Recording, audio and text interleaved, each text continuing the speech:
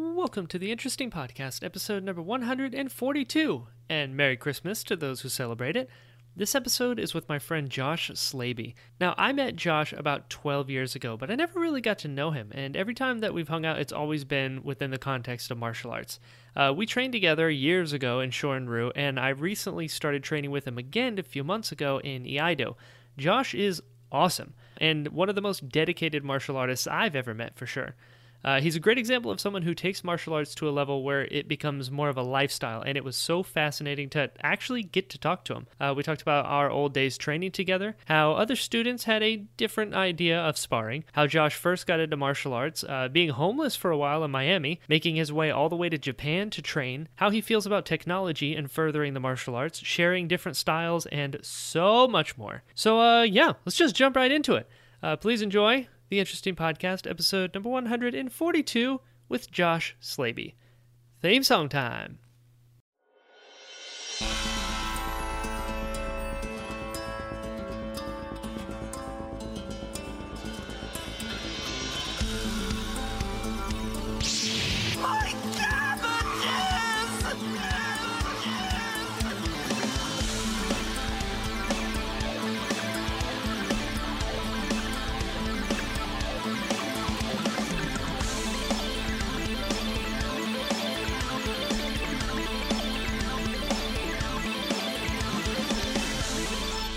I edited them once, and then I never listened to them again. Yeah. Well, you saw my Instagram. I have the reviews. Yeah. Oh, I love them.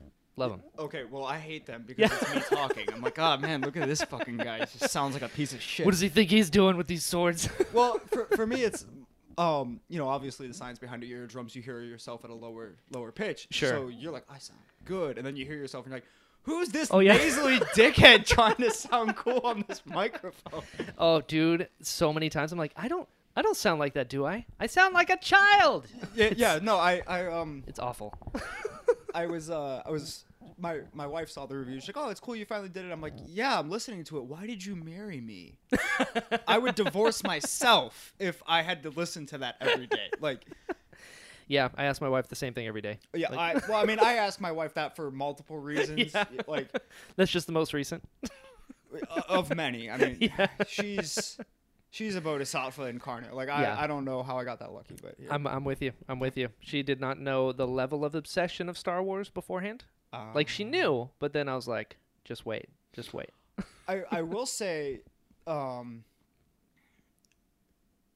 I kind of set the tone right away when we started dating. I'm like, okay, hey, so you like me for who I am, right? Like, this isn't like, it's obviously not my money. Sure. And it's obviously not my looks. So I'm guessing it's me as a person. She goes, yeah, no, you're a great guy. I'm like, okay.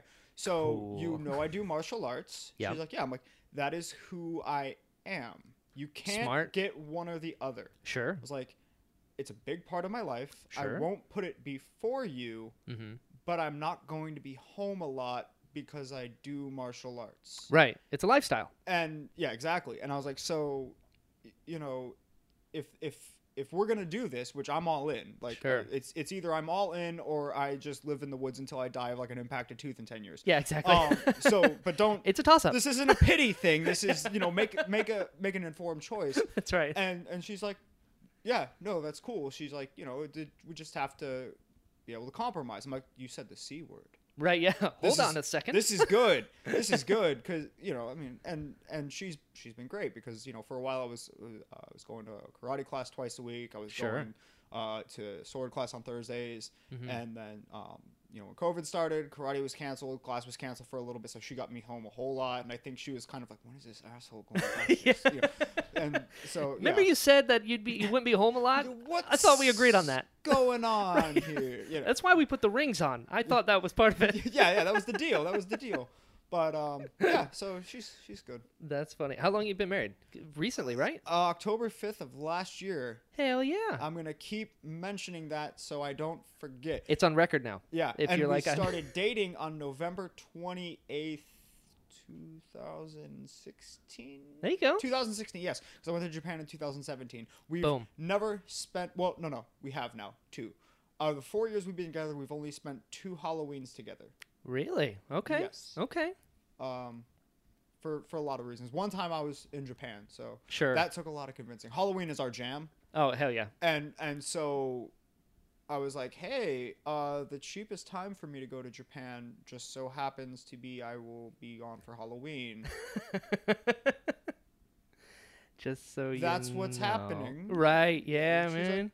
like, okay. I'm like, I don't think it's okay. Right. But you said. I feel like there's something else. And that's the other agreement we came to is the both of us decided we say what we mean. We Smart. mean what we say. So smart. And you know, like it like hearing myself say it sounds like one of those like dickish like I'm the man of the. I'm like, if I ask you if there's something wrong and you say no, I'm going to proceed on the idea that there's nothing wrong. I'm the same way. And I'm the same way. And I'm not trying to be callous. It's just like, and you don't have to answer me right away. If you Sure. need a minute to like, it's fine. Sure. I want to know because if I say, are you mad at me? And you say no, okay, Cool. I will proceed. Yeah. Like that is reality. And, Yeah. And it's not because I'm not invested in, you know, righting any wrongs I might do. It has everything to do with I'm not a psychic. I'm not a mind reader. I just need you to understand that. And likewise, I will not expect the same nonsense out of you. Sure. And she's been great with that because she understands. She's like, oh yeah, like it's not fair for me to just. I'm like, because I don't know, like how many times have you pissed someone off and not realize you've done it? Dude, we don't have enough time. Exactly.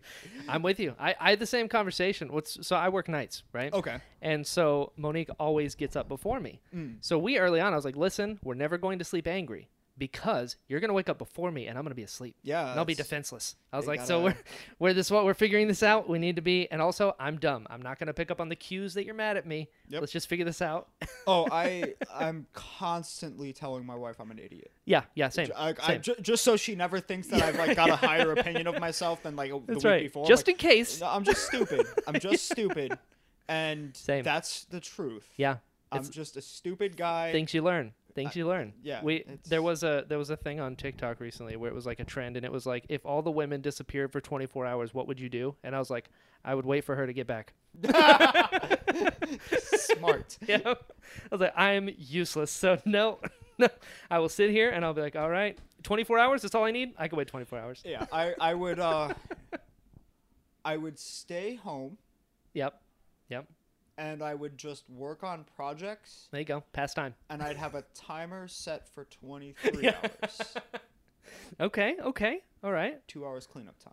Smart man. See, you're kind of smart. Well, it's. I said kinda.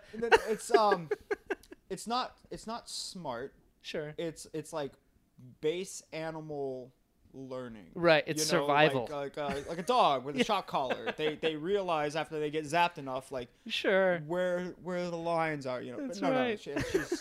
she's fine. Like she's actually way more tolerant than she should be of all of my weirdness. Probably best. That's what we need. We need women that can deal with us. You know. I get it. Well, and like it's crazy too, because like she'll have like a rough day or whatever, you know. Sure. And she'll be like a couple hours later, we both settled down, we're just watching TV, and she'll be like, "Hey, I'm sorry I was being so crazy this morning." And I'm like, "Oh, were you?" Yeah.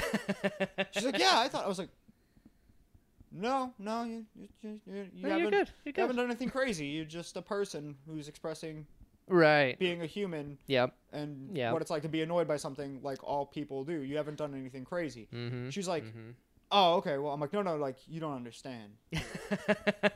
I've seen crazy. That's right. Dude, I'm the same way. My family can be pretty intense. So when she's like, "Oh, I have these problems," I was like, "No, this is breakfast, my friend." It's like, listen, we haven't scratched the surface of That's crazy right. yet. We're not even on my meter yet. Yeah, You're gonna have to try a lot harder. No, like I'm literally like I think my wife is still like on the honeymoon phase, or like that like the 6-month best behavior. I'm like, it's been 4 years. When's the other shoe gonna drop? You know, That's like. Right. Are we doing this right now? This is it, man. Oh, okay. That's how it goes. I'm actually really excited. I can't remember the last time I did one of these in person. Oh. It's been so long. When I originally started the show, it was all in person. It was at I would go to Comic-Cons. And I had a reputation at the time because of a costume that I'd done. People knew who I was, and I didn't know how to handle that. So I was like, I'm just going to bring my equipment, and then if I could get someone to talk to me, that's what I'll do. And since then, I would say almost all of them have been either Zoom or Skype or whatever, because I'm usually talking to people from around the world. Yeah. You know, so it's kind of nice. to be like seeing a person in person, you know? Yeah, I mean, well, this is a completely novel experience for me, so yeah, that's right. Have you thought about like how long we've known each other? Because I was thinking about it the other day, and it's a long time. So I'm the type of person where I will have like you know, in like the back of my brain, the intellectual knowledge of like, oh, I've known this guy forever. Yeah. And then something will happen where it'll like hit me like, oh shit. Like for example, the other day I was talking to someone and I was like, oh yeah, like 20 years ago, and then I stopped. I'm like, sheesh. When did I become the person that had things that happened to them 20 years ago? How's that allowed? Yeah, it seems illegal. And like you think about it, like, okay, I'm 31, so 20 years, I was 11, okay, whatever, sure. not a big deal. But like formative things happen to you at that age, things that you remember. It's like you're meeting people, you're becoming who you're going to be. Yeah. Hopefully you grow a lot more from 11. Yeah, ideally. I mean, I can't speak for everyone. True. You know, and so I'm just thinking about it. I'm like, man, like, yeah. I'm getting old. Yeah. I was 17 when I first went there. I'm 29 now. Yeah. So okay. So it's like 12 years. Yeah. So yeah, there's two years difference. Yeah. It's been a while. Insane. Yeah. I mean, that's it's a long time. It is. It really is. I mean, and really the whole world's different. Yeah. You think about like what 12 years is. It's 2 words. Yeah. You know, but you think about like, okay, I'd gotten my first cell phone around that time. It was a flip phone. Yeah. It had like the like an old like digital radio. Oh yeah. Thing. So it looked antenna. Like a radio. Well, not yeah. Well, it had mine. Mine wasn't. It was just a nub. Oh yeah, the little. I didn't have to have stump. The extended one. Yeah, I had the stump, but it had like the display. You know, the digital display. Sure. But instead of having red letters like my alarm clock, I had blue. Ooh, and everyone's like, "Ooh, you got a cool phone." Look at that. It looked like it looked like the cell phones used in Final Fantasy Advent Children. Oh, boom. And so I remember. This was before it wasn't before. You had to pay exorbitant amounts of money to buy ringtones. Right. And like I remember talking this. about, we were really poor. Yeah. So I went to Austin's house. Oh, did you? Got on his computer that had better internet than my house. Smart. And I went on YouTube and I searched for Final Fantasy. My dude. Fanfare. Yeah. And I had an audio recorder Yep. on my phone, and so I recorded it, and Yeah. I made that my ringtone. So it's this like super grainy thing, and these things had ungodly volume back then. Yeah. So I mean, it would like wake the dead with how loud it would be. Sure. You're like, and you have that point of pride where you're like, I recorded that. Yeah, that's all me. Well, because everyone else is like, where did you get that ringtone? I'm like, oh. That's right. Internet. I did it myself. That's right. Dude, I've done that so many times. Oh, what were you going to do back then? I did. Kid you not, my ringtone now, I did that. Oh, there you go. Old habits die hard, I guess. Yeah. Well, you know, I mean. It's nuts to think about, because ever since I asked you to come on the show, which everyone that I've asked to come on the show, I'll be fully transparent, I think about it for a long time beforehand. Because, you know, you have to hang out with me for a while, and, like, I don't know, I need to make sure we have something that vibes, like, whatever it is, it's unspoken, but it's there. Mm-hmm. And then that's where conversation sparks. And it gave me a lot of time to think about, like, yeah, we met when we were so young. Like, do you remember Morp? Do you remember that? It was like the Bashams, me, you, and a few other people. Instead of going to prom, we did our own thing at the Basham house. Yes. So, I was there. So the thing is, you've always been the martial artist in my life, and because I'm like, sorry. But I love it because my thing is like, especially in Naples, there's the McDojos, right? You know, it's all about like pay $300 a month, and then you're part of the family. And I was like, I'm not interested in that whatsoever. I want to learn the art. I want people that take it seriously, and this is what I've been looking for so long. Never found anything until Kevin. Yeah. You know, and I was like, yeah, this is literally what I've waited my whole life for. You know, I studied it, I read books about it, all these things, but I never had like actual practical things until then. And so I remember looking up to like Steven and like you and people that like, oh right, that's what I want to do, right? Yeah. So I remember, and I think I've told this story on the podcast before. I remember on Morp, that's what we called it. Prom backwards. And I remember it was those days when, like, we would just spar all the time. You know what I mean? Like, you know, young guys are. We're like, you want to fight? Let's just do this. Yeah. And I remember you were like, hey, do you want to do this? And nobody else said yes, but I was like, I do, for sure. I want to learn these things.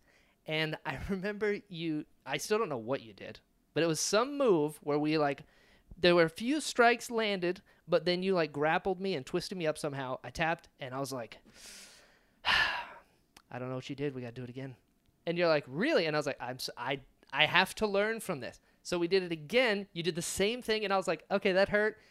I still don't know what you did. So we did it again. So you beat me 3 times by tap out, and then I walked away. I was like, okay, I can't walk straight anymore, but thank you for that. That was cool. I remember this. You know? So, because I've told this story a few times. Have you? And I knew it was you or your brother. I just didn't remember which at the time. Sure. Because like you guys were you came in a pair. Yeah, absolutely. Yeah. And I was telling someone the story. So the first one I got you in it was a forward choke where I had one leg. This is gonna sound if you haven't experienced it, it's gonna sound very we'll just call it as homoerotic. Yeah, so yeah. I'm on top of you, and I've got my knee wrapped around one of your legs, pushing into your solar plexus, and I got an arm behind your neck and an arm on the top of your neck. You clamp down. Sounds about right. And that was what happened. Yeah. And so this is burnt into my mind because that so happened funny. Twice, and then it was the third time you didn't fall the way I wanted you to. You fell face down. That sounds about right. And I got you in basically a leg pull. Mm-hmm. And I remember thinking, I can't be this mean. Because the actual move is I basically sit on the small of your back and pull from the knees towards me. Sure. And it forces all the air out of your lungs, and it's very painful, and it feels like your head's going to explode. Sure. Classic. And I remember I was like, I'm not going to be that mean. But what I did was also mean. I stood up and just ripped you through my legs and through you. That sounds about right. I was thinking about that. I'm like, why did people like me? Like, 'cause I did these mean things to people. That's so funny. But I will say, because I was actually thinking about this the other day. I was like, yeah, because I was thinking about like, I've known him for a while. He did training with me at Kevin's house and everything. I'm like, and I'm not like this is gonna sound like I'm one of those like weird like back in my day. Sure. Like, I at least got consent from people who wanted or not wanted to fight. That's true. Because it was before you joined up. But like, do you remember Matt? Yes. Okay, so Matt and I were buddies. We always hung out, go everywhere together. And, Steve, you remember Steve? Obviously, you remember Chris. Tattoo. Yep. Chris bald. Yep. Do you remember? He's not bald anymore. He's got a lot of hair. Oh, good for him. Yeah. And do you remember Glenn at all? I do. Okay. Because I got paired up with Glenn my first class for the Iron Body, and I limped for a week and a half. It was my first day, and I was like, all right. And I remember being like, oh, Iron Body, cool, because, you did it for years. And it friggin' hurts. Yes. And Glenn was like not pulling anything. And I was like, dude, limped for a week. Yeah. So, like, look. So let me finish my first. Yeah. So and what I mean by I would get consent is I would go, hey, you do martial arts with me? Do you want to spar? And you go, sure. And then we'd fight and we'd get beat up and stuff. Yep. Steve especially. Yeah. And Glenn as well didn't do that. They just defend yourself. Well, not even that. So like the one time Matt and I showed up to a bonfire at the Campbell's house actually. Sure. And we knew they were there. Mm-hmm. Because they said, oh, we'll be there. And we saw Steve's car. We're like, okay, Steve's there. Oh, boy. We didn't know where they were. And we didn't know where they were for like an hour. Oh, okay. And Matt and I were like, we're about to get jumped. We don't know when, but we're going to get jumped. You just feel that, like, ninjas in the trees feeling? Like, well, here's the thing, because Steve would basically act like an anime character, but like a scary, terrifying one. Yeah. I'm talking to some people, and I hear Matt give this like yell, and I look over just in time to see Steve coming out of like this dark pocket of forest and attack Matt. Oh, no. And I go, oh, shit. And I turn around, and Glenn is coming out from underneath like a flatbed trailer that was there. Good God. At me, like full speed. And so that's how I would get sparred. Sure. Essentially, is like I would just... They literally sat there until it looked like we had dropped our guard enough where they could catch us. And then you're basically in this weird fight. And I'm happy Sure. That stuff happened because I've learned to manage those oh shit moments a lot better than I ever could have had I not had someone who is bigger and stronger than me just like straight up attack me and not pull punches. Sure. That's how you learn. But also, I don't agree with that as a training tool. Yeah, that's fair. If it's not, That's fair. like, again, what we were talking about earlier about, like, well, some people, you want too much safety, not enough, risk in their training. Some people want all risk, no safety. And that was how it seemed with some of the people we trained with. Yeah. Now, I will say this, in Kevin's defense, he discouraged those things. He did. But he also kind of would, like, look on with pride because, like... Yeah. That's one of the things. You've been fighting? They're Yeah. doing real You've been good. Winning. yeah. But Yeah. it's just so funny because, like, it's really weird because, like, and like, a lot of the stuff might get me, like, completely, like, blacklisted by a lot of, like, mainstream martial artists and stuff. Because, like, there's a lot of different opinions about, like, what the role of martial arts is. Like, does it teach Absolutely. you self-defense? Sure. Is it a sport? Is it this? Is it that? And everyone has their own opinions. And I think Absolutely. that based on context, they're all equally relevant. I think so. So like you mentioned McDojos, and McDojos isn't going to teach you good self-defense. Right. You have to go to a place that has been broken down and analyzed, and the instructor has got some sort of idea of what self-defense is or is not. Sure. And you train for those types of situations. Sure. If you're going to a place where it's like, trophies are us. Like, look at all these Right. trophies in our window, and we go to competitions and we do competition sparring, and that's how I'm going to teach you to spar. You can't expect to hold your own against anyone who's competent if that's what you do. If you're point-based sparring, because it's tag, and for Sure. what it is, it's fine. But as long as you know Right. that that's what you're doing, and so when people say, oh, doing karate doesn't teach you how to defend yourself, doing karate won't teach you how to fight properly and stuff, I'm like, the hell are you talking about? What kind of karate are you doing? Right, but then Yeah. I realized that how Kevin was teaching us and how some of the more senior students were interacting. Yeah. They would, like, a lot of those things would have actually gotten them thrown out of a lot of dojos. Oh, for sure. Like, completely blacklisted. You're not allowed back here. Don't ever show your face here again. Sure. We might actually have already called the cops. Right. Yeah. Like, you know what I mean? And Sure. And Kevin was actually, he was a really good teacher. Yeah. But it was weird because I'd go to other schools to visit or whatever, and I'd be like, oh, so what do you guys do for your workout? And like, oh, we did 20 push-ups. I'm like, just 20? Yeah. Right. I'm like, well, how much weight did you have on? I'm like, weight? I'm like, yeah.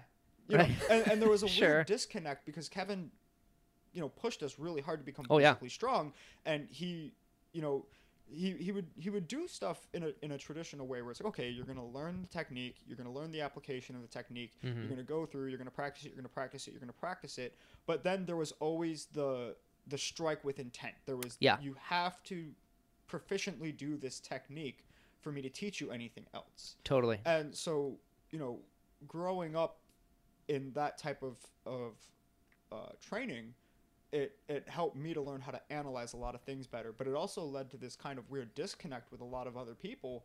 Sure. Where they weren't doing what I did. And because that was like my first experience in any sort of like serious training, Mm-hmm. I thought that's just what you did. Right. And so I would kind of come off as this like condescending dickhead to a lot of people and not have any clue why they were like, fuck you. Right.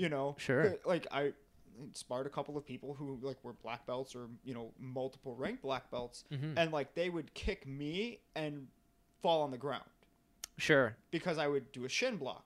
Right. Well, they've never experienced a shin block It friggin' like hurts. that.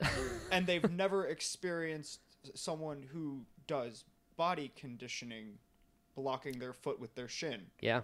And sparring with Kevin and his students, Sheesh.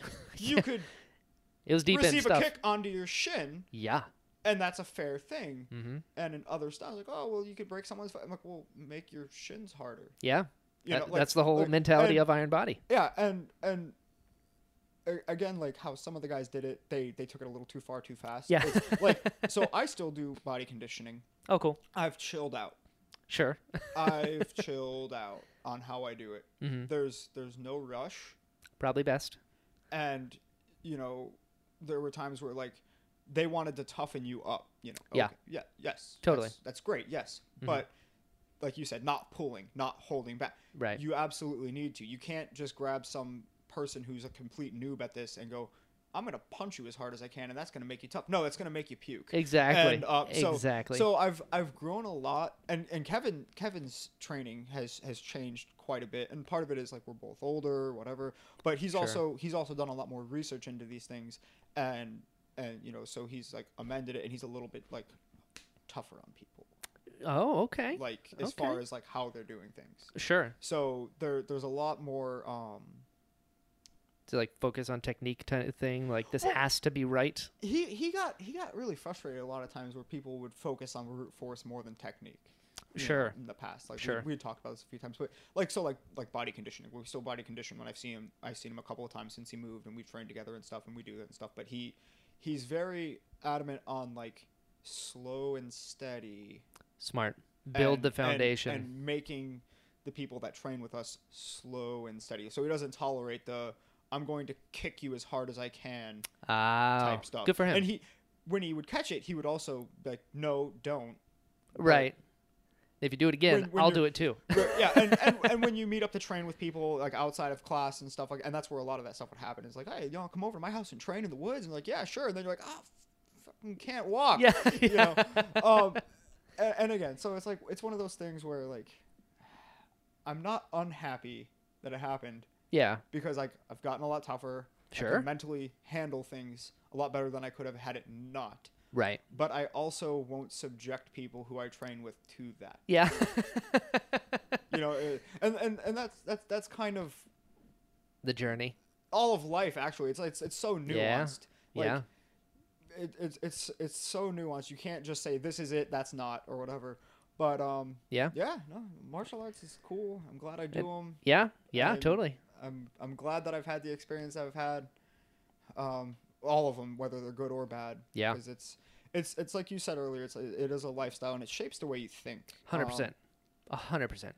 And if you do it right, and you continue to do it right. Now I'm not an expert. I'm really not, and I'm not like some phenom great dude. I'm just a guy that does things. You know. Yeah, sure. But aren't we all?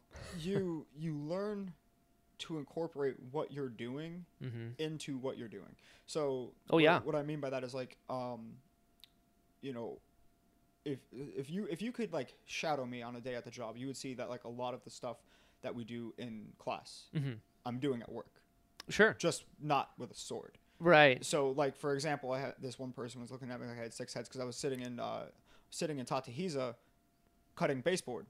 And she's like, why are you sitting like that? I'm like, oh, it's comfortable. She's like, that looks really uncomfortable. Like, no, it's like the most comfortable way to sit.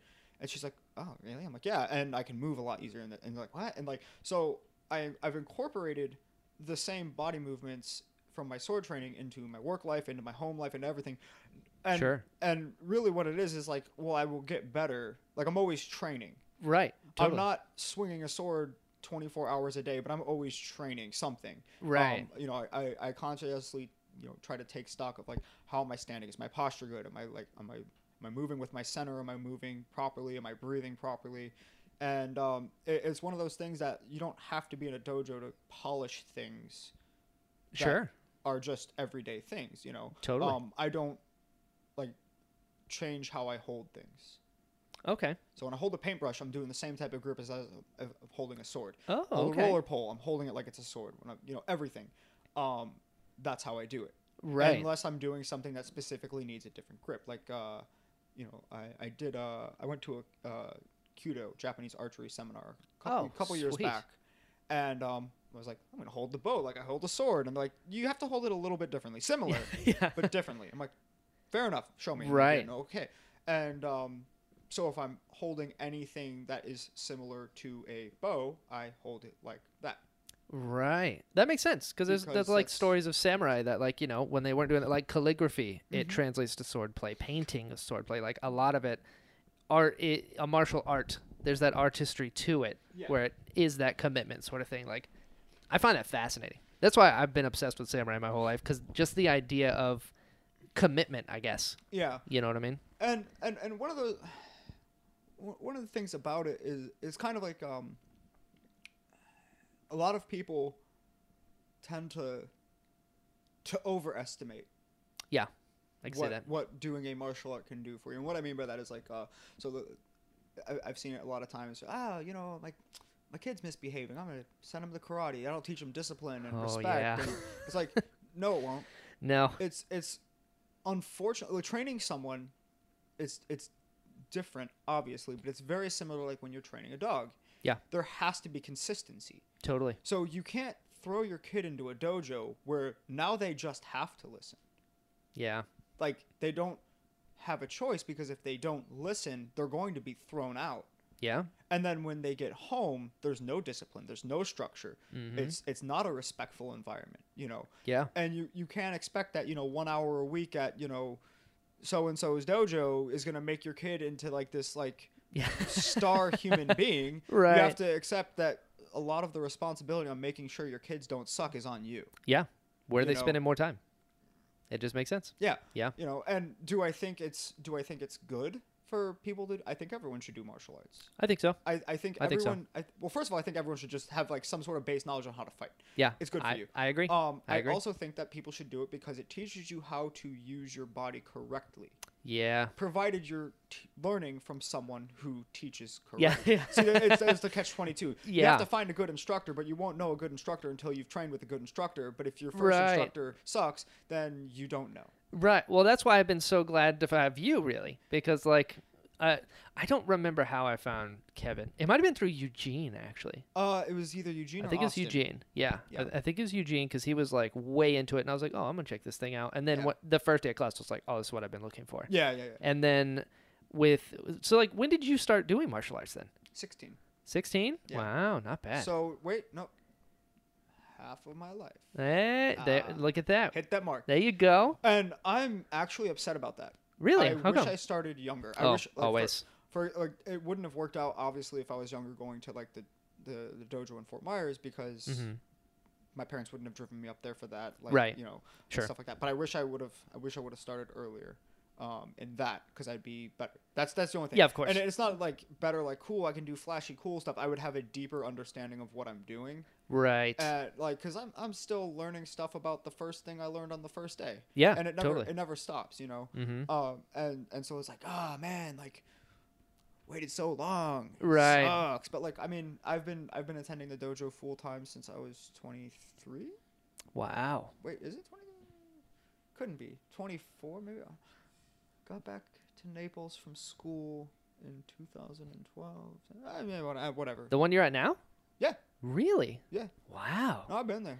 I didn't know that. I know I was like the new guy, but I didn't realize. And I think the next newest person has been doing it for like 3 years. Like the minimum was 3, I think. And then it goes up from there. Because Sensei's been doing it for like 20. Yeah, he's been there forever. Yeah. And then Dan, I think, was next for like 15 or something. Yeah. Well, I think Dave has been there. Sensei Dave has been there technically longer than Sensei Dan has, but he had a time where he was living in Chicago, obviously. So like, but I mean, he was still a member and everything. He just lived out of state. It's weird. Timelines get confused. Like, for example, I actually started going to the dojo in 2009. Wow. I went for like a month or two right before I went to FIU. Really? Yeah. How'd you find him? Dan. Really? Yeah, Dan knew Kevin. Oh, right. And so Dan would come and train with me, because he did karate too with Kevin and everything, but he was more focused obviously on the swords. And I started training with Kevin because I wanted to learn how to use a sword. I didn't want to do karate first. Sure. I wanted to do swords. That's and that's kind of why I'm like upset that it took me so long to like get there consistently. Right. Because from a very early age, I just knew that that's what I wanted to do. Yeah. Like it's one of those things where, and it started like every kid, like, you see like a movie with swords and you're like, holy shit. Oh yeah. And then the first time I saw it was like this old, it's like maybe like a 7-inch tall by 4-inch long, like paperback book on Iaido. Oh, okay. I saw it in the library, and I remember like getting goosebumps and chills because I'm like, people still do this? Like, it freaked me out. Like, I was excited, and I like ran at my mom like, I gotta do this, and she's like, I don't know about that. Right? Yeah. I don't know about that. I'm like, no, like this is the thing I have to do, and I'm gonna do it. Like, it doesn't matter. And she's like, well, you're a kid. I'm like, there's a kid in the book. Right, yeah. You know, like, clearly, you know. And so it took me a while, but yeah, so Dan's the one that actually introduced me to Sensei. And went up there in, like, 2009. I only learned the first kata, and then I ended up going to school. Oh. And so I, you know, brought my stuff to school, and I would just train the first kata in my dorm room all the time. You know, I had to sneak my gear past my RA because... Of course. So I would just sit in my dorm room and, you know, do the first kata over and over again. Sure. And but when I came back in 2012, I showed back up to the dojo, and I was like,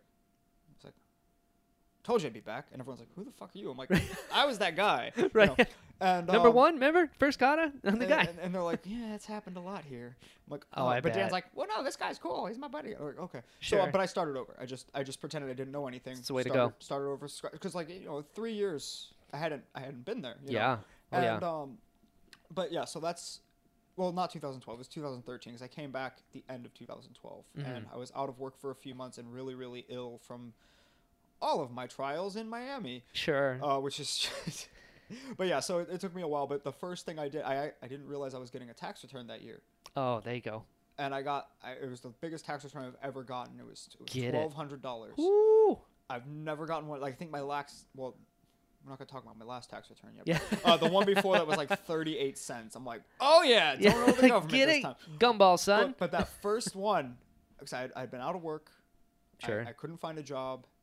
I was trying to find a job. Yeah. And I couldn't even get a job as like bussing tables. Oh no. Like, it was, for some reason no one was hiring me. So I was out of work, and I got this check, and I put in my bank account, and then it was, I don't remember. I think it was like a Wednesday that I got it into my bank account, and I was like, well, I don't have work tomorrow. So I grabbed my stuff and I started working out in the yard. I took a shower, I filled up my car, and I drove to Fort Myers. And that was like the first thing I did when I had money. Get it. I had enough money, and I paid Sensei the monthly dues. He's like, oh, you don't have to. I'm like, no. Yeah. You need to understand. Right. This is the only thing I can give you to show you I'm here. Yeah. Because all I have right now is money, but I don't have a lot of it. But I'm giving you some of this money to let you know I am completely invested in this. Hell yeah. I'm going to buy whatever else I need. And then fortunately I got the job I have now. I'm painting houses and stuff. Sure. And it was more money than any other job I was applying for. Hell yeah. And I'm like, oh boy, like this is going to be good. Like, yeah. I can do things. I can get money, and I can save up, and I can buy this really expensive, you know, training tool, and I can buy a uniform that doesn't like have holes and it's not sun faded. And yeah. It's going to be really cool. And, but yeah, that's so cool. I've been serious about martial arts for as long as I can remember. And what's funny is my parents were actually against me doing martial arts when I was a kid. Really? Mm-hmm. Were they afraid you're going to just break all their tables in half? No. They actually thought that it would make me into a more violent person.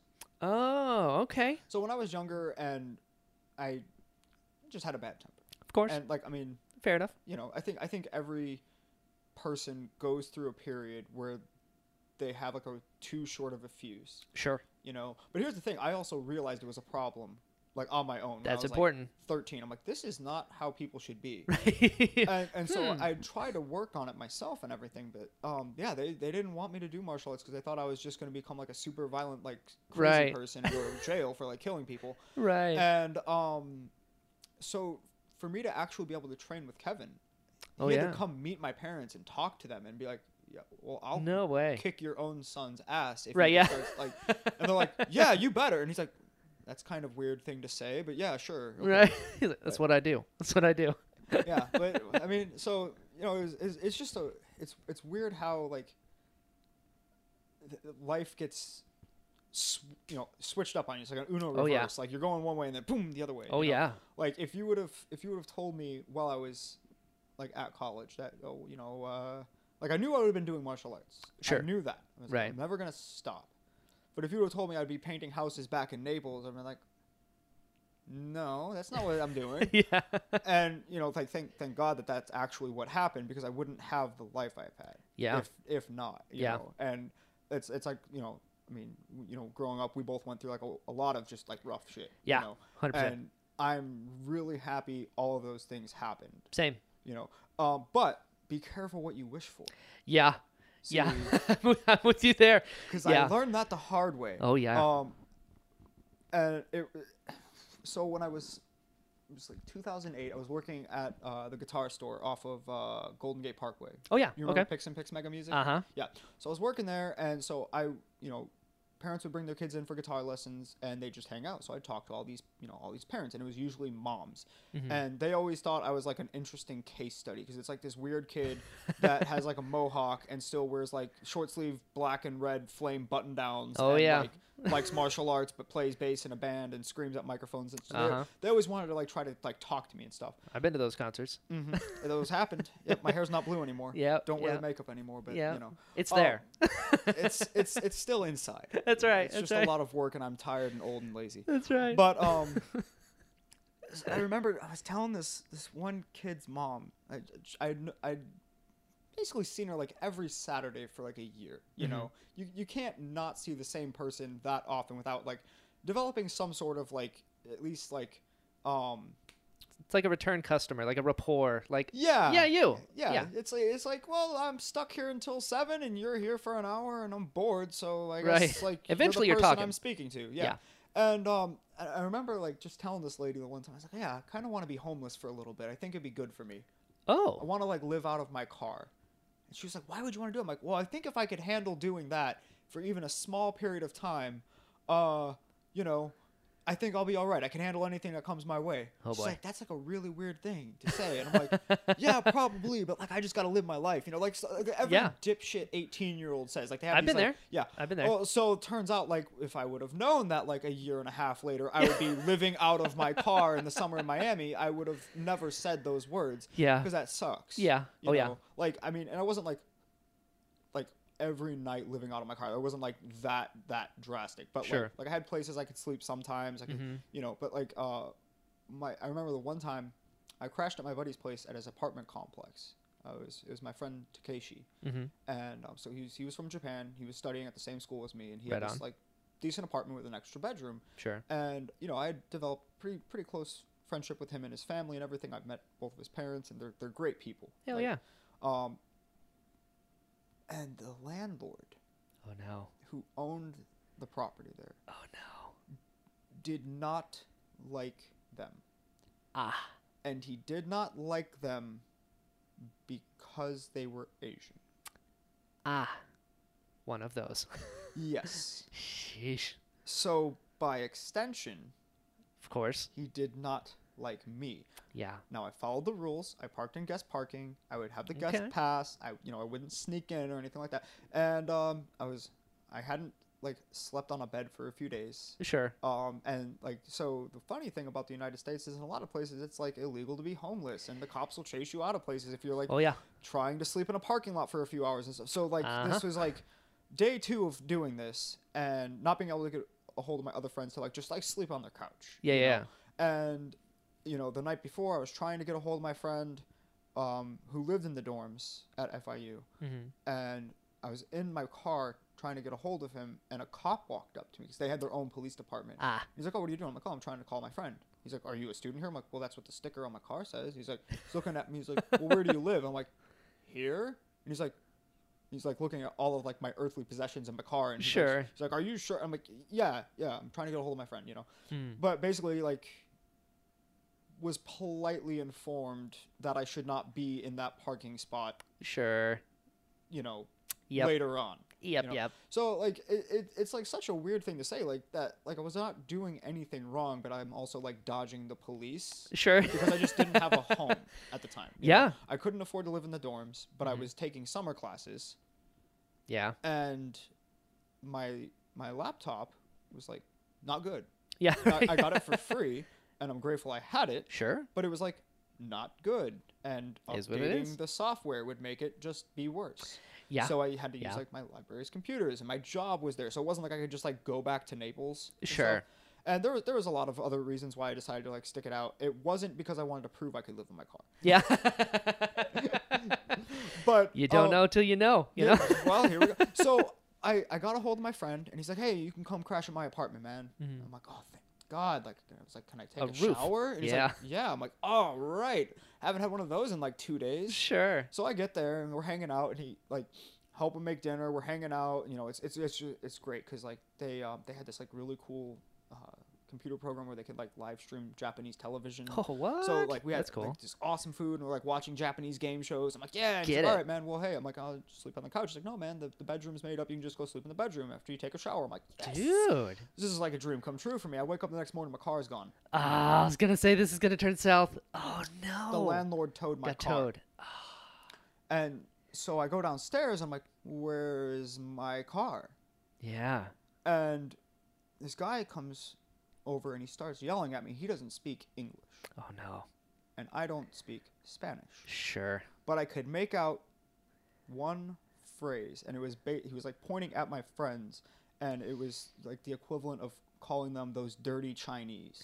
Those dirty Chinese. My God. And I'm like, they're fucking Japanese, asshole. Like, it was like getting me upset. Sure. Because like, first of all, Rightfully these are so. my friends, and Yeah. second of all, like, Yeah. I don't I'm with you. tolerate that type of bull. Like, Absolutely. Isn't it funny how like life kind of does that to you, where you're like, you know, I want to try this thing out, and then it goes here and it just snowballs and gets worse. You're like, want to live in my car, and then they're like, you can't live in your car here. We're gonna take your car. It's like, yeah, be careful what you wish for, is right? you took my damn home. How am I supposed to go to work? I want to try to be homeless, and then you're like, I'm in a car, that counts, right? And they're like, no. Yeah.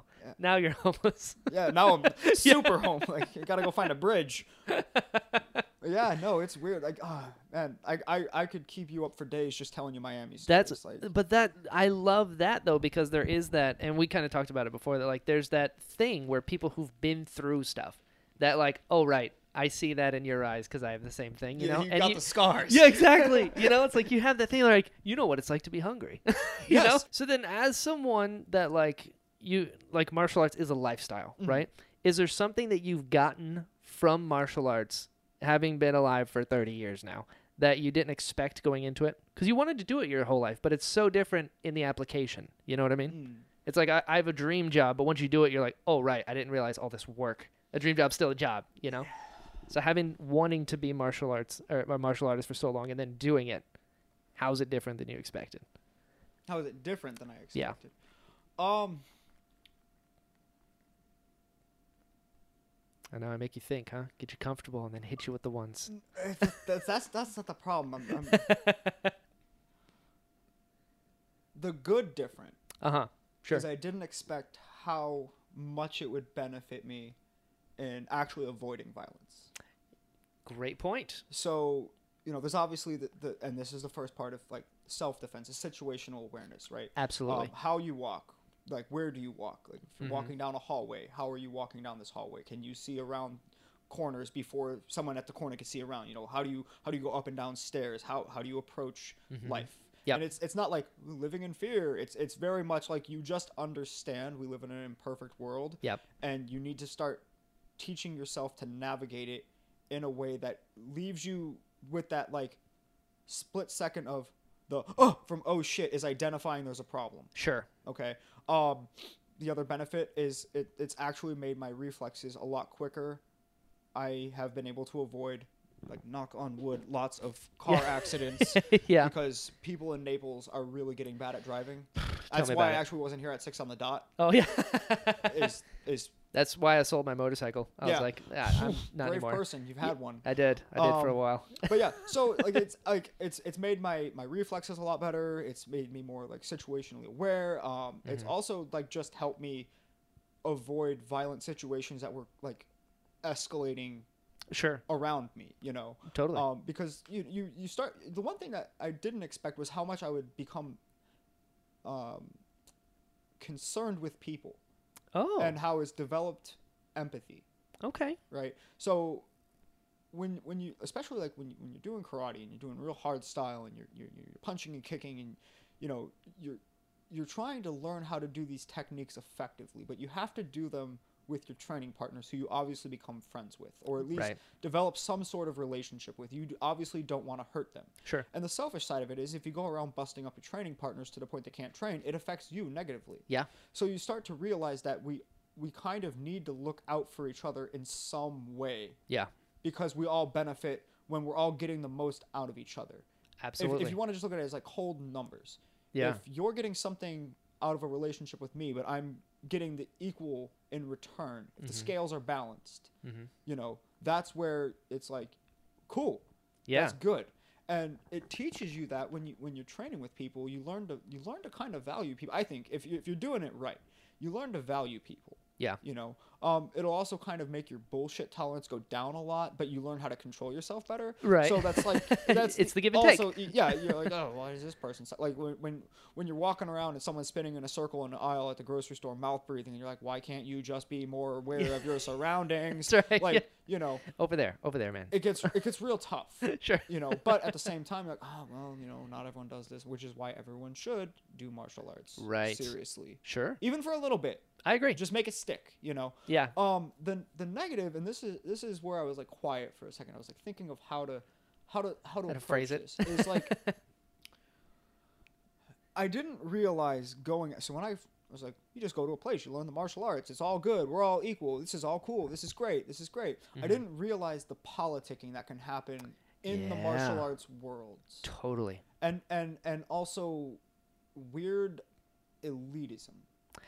Yeah. It's really weird that when you have a thing that's shown off as something that teaches you how to be humble, like, and you know, circumspect, and like, you know, all these virtues, you know, every person who's ever like gotten into the martial arts is the virtues of Bushido, you know. And, sure. And then as you're getting into it, like you would expect, like I'm going to be hanging out with like some really cool, good, morally sound people, whether or not we believe in the same things or whatever, vote the same way. Like these are people who are going to be, you know, upright citizens, right? And you know, make good decisions and be like the people you want to be around, and right. you want them to want you around, and you try to emulate that and everything.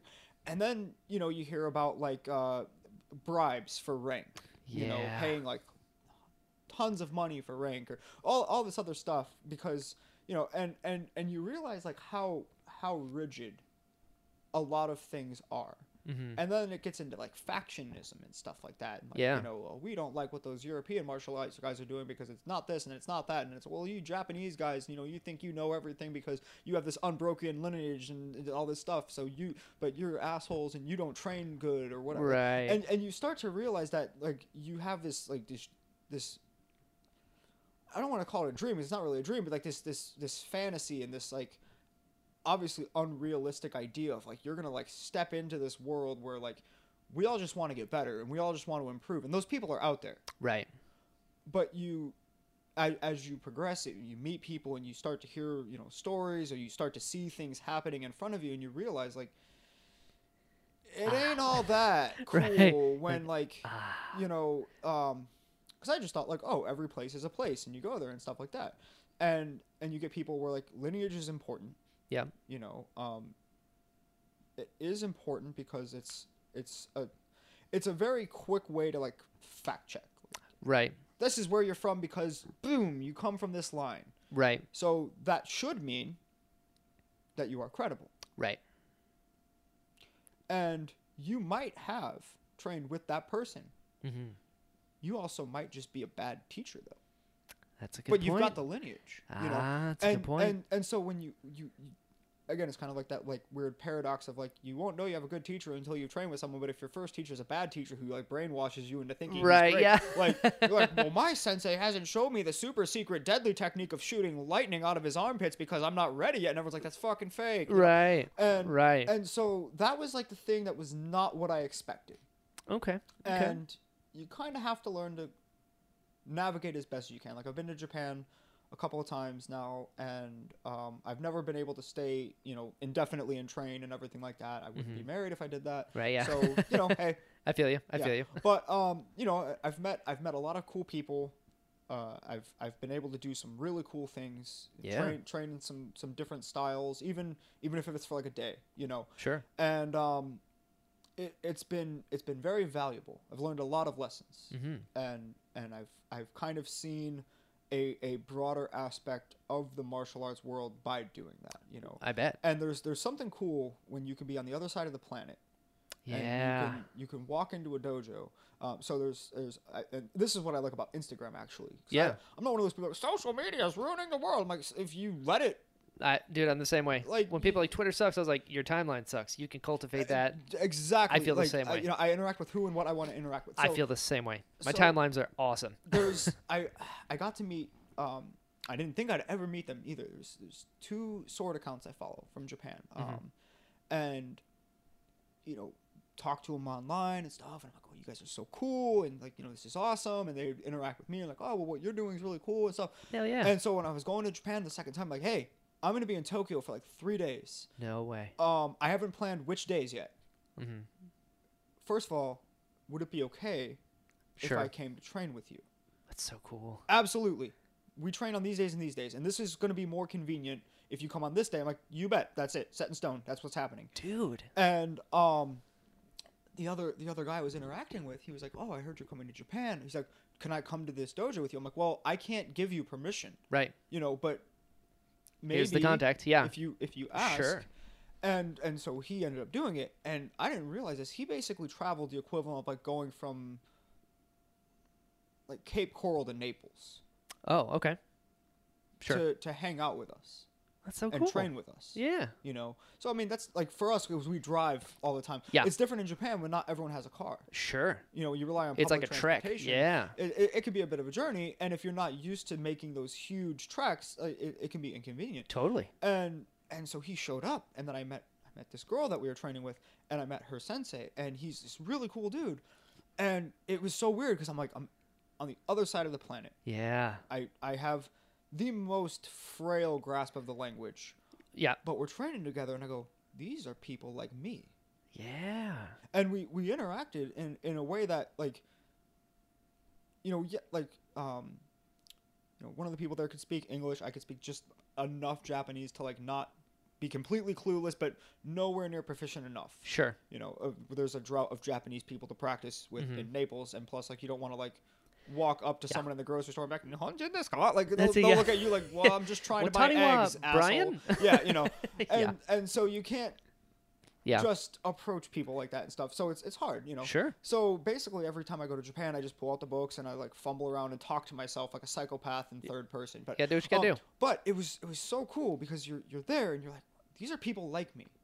Yeah. You know? And they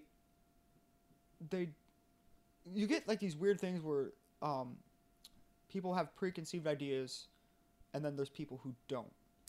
Always. And they took us as we were. That's the best. They were able to like realize that we were serious about martial arts, that we trained seriously, but just in a different thing. Sure. And they just had us join along with them, and it was really cool. And it was such a cool experience. And I've had too many to count, you know. Yeah. I love that. Training. We met a guy, Reggie, and so he is a really talented martial artist, and he trains in multiple styles. And the first time we went to Japan, it was like a happenstance thing where we were trying to go to this dojo in Nara, and there was a weird miscommunication where the lady who was hosting our Airbnb had her friend who was Japanese and better at phone Japanese call this dojo, can these people come? Right. At the time, because you have to understand this style is strongly associated with Buddhism, a certain sect of Buddhism. Oh, okay. At the time, they didn't let women train. Oh. And a lady called. Ah. And there was a break in the chain, and they told her no. Right. So she told us no. And so now it's Sensei Dan. You haven't met Frank, I don't think. No, not yet. And myself. This is our first trip. Oh, okay. And we're like, we're going to go anyways.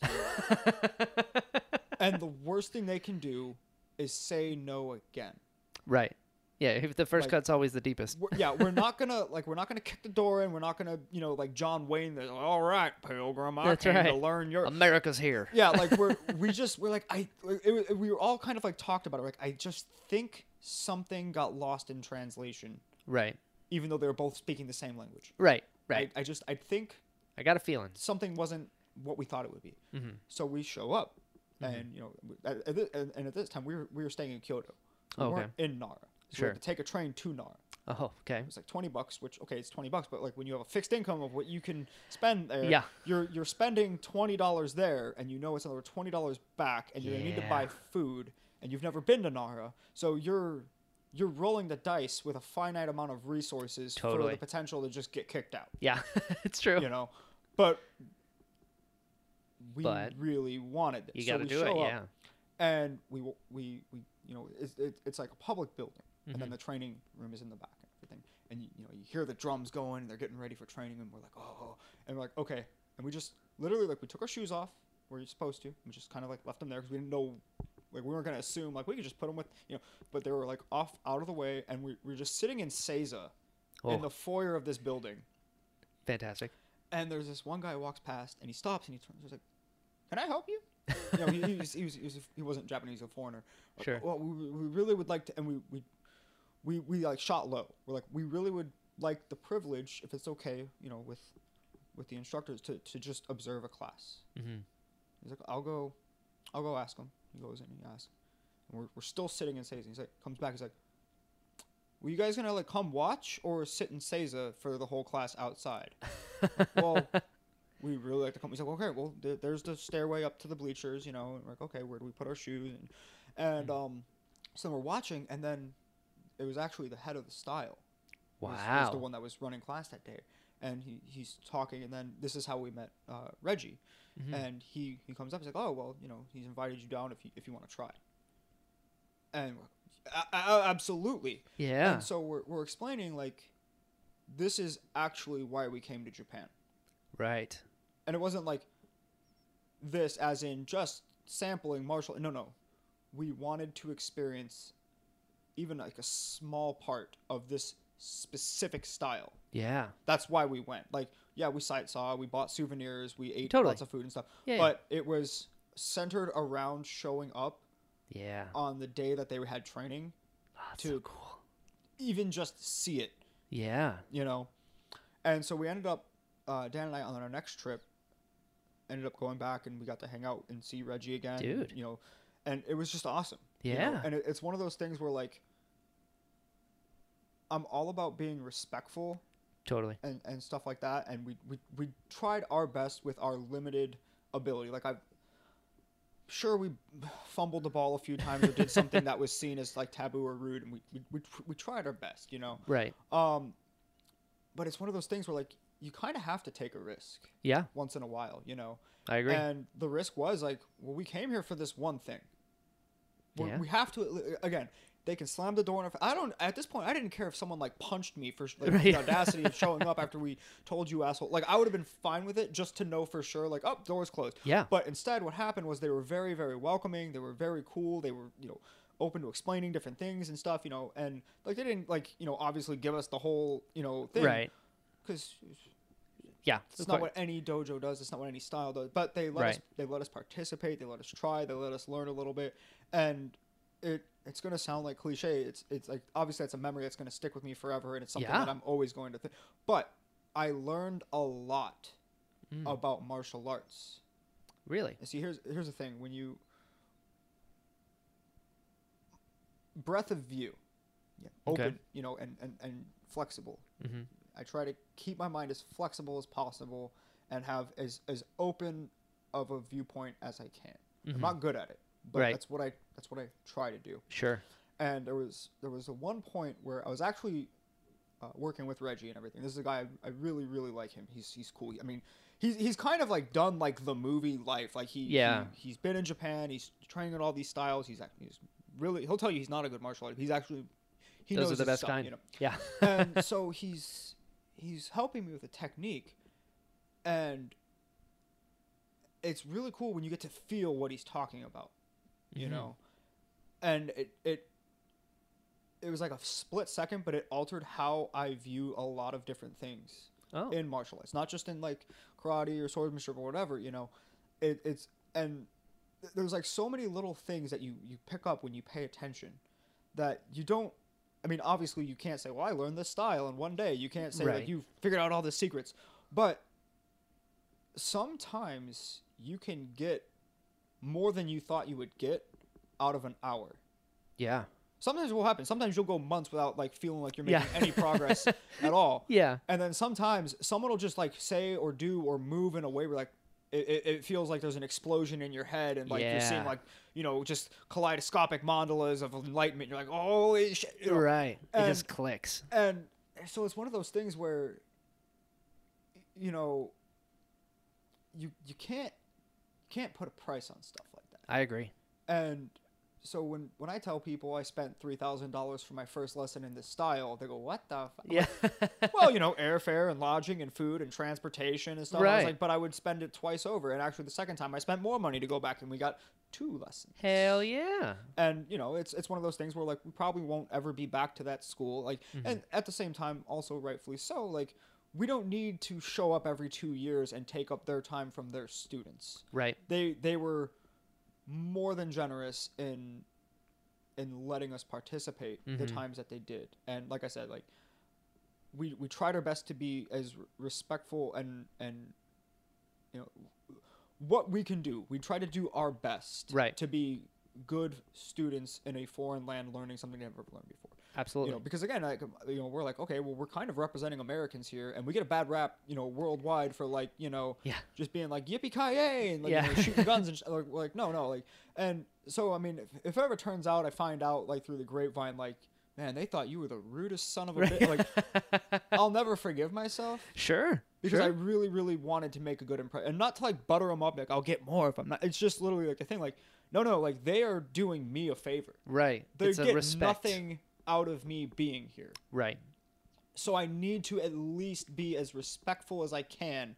I need to be the best student I can be. I need to listen. I like, just the one of the easiest ways to be a good student is just shut the hell up most of the time. Yeah. And so like I tried my best, and if I wasn't getting something, I tried to not get frustrated, because it's not their fault I'm not getting it. It's my fault. It's my body that's being stupid. Right. Right. Relatable. So it's trust me, don't stop there. Yeah. So I really hope that I maybe at the end of all time and stuff, I won't get like a repeat where I get to see from someone else's perspective, like, when is this fucking guy leaving? Right, like, right. Because again, it's one of those things where it made such a huge impact. Yeah. In my own personal training. I bet. That if I find out that I flubbed the ball and they're like using me as an example of what not to be, I'd be really upset. Sure. There's no way that happened. But I love that though, and I think that says a lot about you as a person as well as a martial artist, that you're open to that. You know what I mean? You don't go in like, I'm going here, I'm gonna get this. You didn't take anything away. You went there like to experience it all, and then they gave you a gift of that experience, and then you acknowledged it as such. Yeah. It wasn't like, I'm going in here, I'm bringing this, I'm taking it out. It was like it's humility, and I think the best martial artists are humble, because anyone who's like, I'm the biggest badass dude, I'm like, you're probably not. It's the ones that are quiet and are like, I'll show you something, sure. Those are the scary ones because there's that confidence in the ability, Yeah, well, the other thing about being humble is there's always someone that will quickly disillusion you. Yeah, for sure. Whether it's in like a congenial sort of way, or if it's like, verbal or physical reproach. Like you said, there's always someone bigger. There's always someone better. Like you, and that's actually... To re-answer one of your questions about what you got that you didn't expect, is serious training in martial arts, and this is why everyone needs to do it. I think, not just for the physical benefits and stuff like that, but you learn to lose. Yeah. All the time. Yeah. And you're only losing to yourself. And that teaches you the essence of life. I think so. Because you might have a really successful day, but then you lose somehow. Yeah. And it gets at you, And so, when you're trying to get better and you're trying to get better and you're trying to improve and you're trying to improve and you just feel like you're just stuck in quicksand the whole time. And you have 2 choices. You can just give up. Yep. Or you can keep trying. Oh yeah. And that's really all it is. And that's all life is. Like, we were talking earlier about like, inequality and how just like just kind of shit a lot of things can be in the world and, Yeah. you know, socially and stuff like that. Mm-hmm. And again, you have two choices. Oh, yeah. You could just give up or you could keep trying. And it's like, I would love to just flip a switch where everyone is on actual equal footing, but there's still something to strive for, where it's like, no, like you don't have to, like, you can go to the doctor and Right, you can yeah. work your job. And if you're cool with being like just a janitor, like, well, Yeah. we need janitors. Like, there's no reason to discourage someone from being Yeah. like, I'm cool with being a janitor. For real. I'm cool with being the guy that works at McDonald's. Like, Agreed. you know, I'm not going to talk shit about a guy working at McDonald's. You know why? When I go there in the morning for, you know, a bacon, egg, and cheese McGriddle, like, yeah, Thank you. I kind of want someone to be there. I'm with you. And so I'm never going to disparage these people. But then when there's the people who do want more. Yeah. And that's where I think that the wanting to acquire skills and work harder, that's where it comes in, is that, you know, these things exist for a reason. Totally. Everything exists there's nothing that exists that doesn't have a reason or a purpose. Mm-hmm. If it didn't have reason or purpose, it wouldn't exist. It's a good point. It's a good point. And so, you know, whether it's in the martial arts, whether it's in, you know, job setting or, you know, interpersonal relationships or whatever, like, it makes you really think like, this exists. Yeah. Therefore, there's a reason it's here. Mm-hmm. And I'm engaging with it. There is a purpose. Yeah. You have to respect that. I think so. You know, and so, yeah, it's just one of those things where, like, it you know, training has taught me to lose a lot and how to, like, keep going. Keep going. And that's so important, though, to be able to do that. That's something that I am lucky enough that I don't know if it was just in me, like, from the beginning or something, that, like, life has taught me through being through some shit, is, like, I'm good at losing and I'm cool with it. Like, I mean, I lost 3 times in a row to you. Yeah. You know, like, I lost once and I could have been like, all right, that was cool. I was like, I don't know what happened. You got to pick it up. And I did it again. And then I did it again. And I was like, okay, I physically can't do it again. Yeah. But I knew, you know, that's important. That's how you learn. Well, and, you like, know? I'm really grateful that you actually brought that up and we talked about it again. Because, I can't believe you remember it. Well, part of it's like, man, that was really cool. For me, it was cool. Yeah. Because I got to see my technique working. Sure. Which totally. is important. Me too. For people. I got to see your technique working. Well, but hopefully you learn more. But also, I'm glad that you took that as a positive experience and not, man, Josh 100%. is such a dickhead, you know. But no, yeah. No, it's funny how you said, like, you know, been through a lot of shit and everything. And I always joke around with people, like, you know, Buddha said, to be is to suffer. Yeah. Yeah. And I exist, therefore, Yeah. Yeah. I must suffer, you know. Right. Or I tell people, like, I don't understand how you do your job, you know. I explain, like, some of the things I've had to do, like, you know, messed my eye up really bad, you know, rototipping a building to paint it and everything. And I had a paint chip and a piece of stucco go behind my glasses, get stuck in my eye. I had to wear an eye patch for 3 days. It was right before you came. I looked real cool. I had an eye patch over my left eye. You know? I missed it. So the funny thing is when I wake up in the morning, this eye's still swollen up. I suspect there's still, Really? you know, something. Does it hurt? I can see it doesn't hurt, but That's good. it puffs up in the morning. It looks like I got punched. Really? You know, but can't afford doctors. That's right. Yeah, I hear ya. But you know, It's an important perspective to be able to lose and keep going on. yeah, you get your ass kicked sometimes. And stuff. Yeah. But that's I don't know how you do it. I'm like, well, I'm just good at suffering. Yeah. You know, Yeah. just good at suffering. You Yeah. know, and It's a valuable skill. you gotta like find the line. Like, you don't want to be too cynical. Totally. You know, but like some spite. Right. That's how you get through the day, is spite. Like, literally, it's spite. No, Yeah, I'm not right. gonna let this. Yeah. I'm not gonna let this keep kicking my ass. That's right. My dad taught me a really important lesson early on, and it was he was fixing our well pump.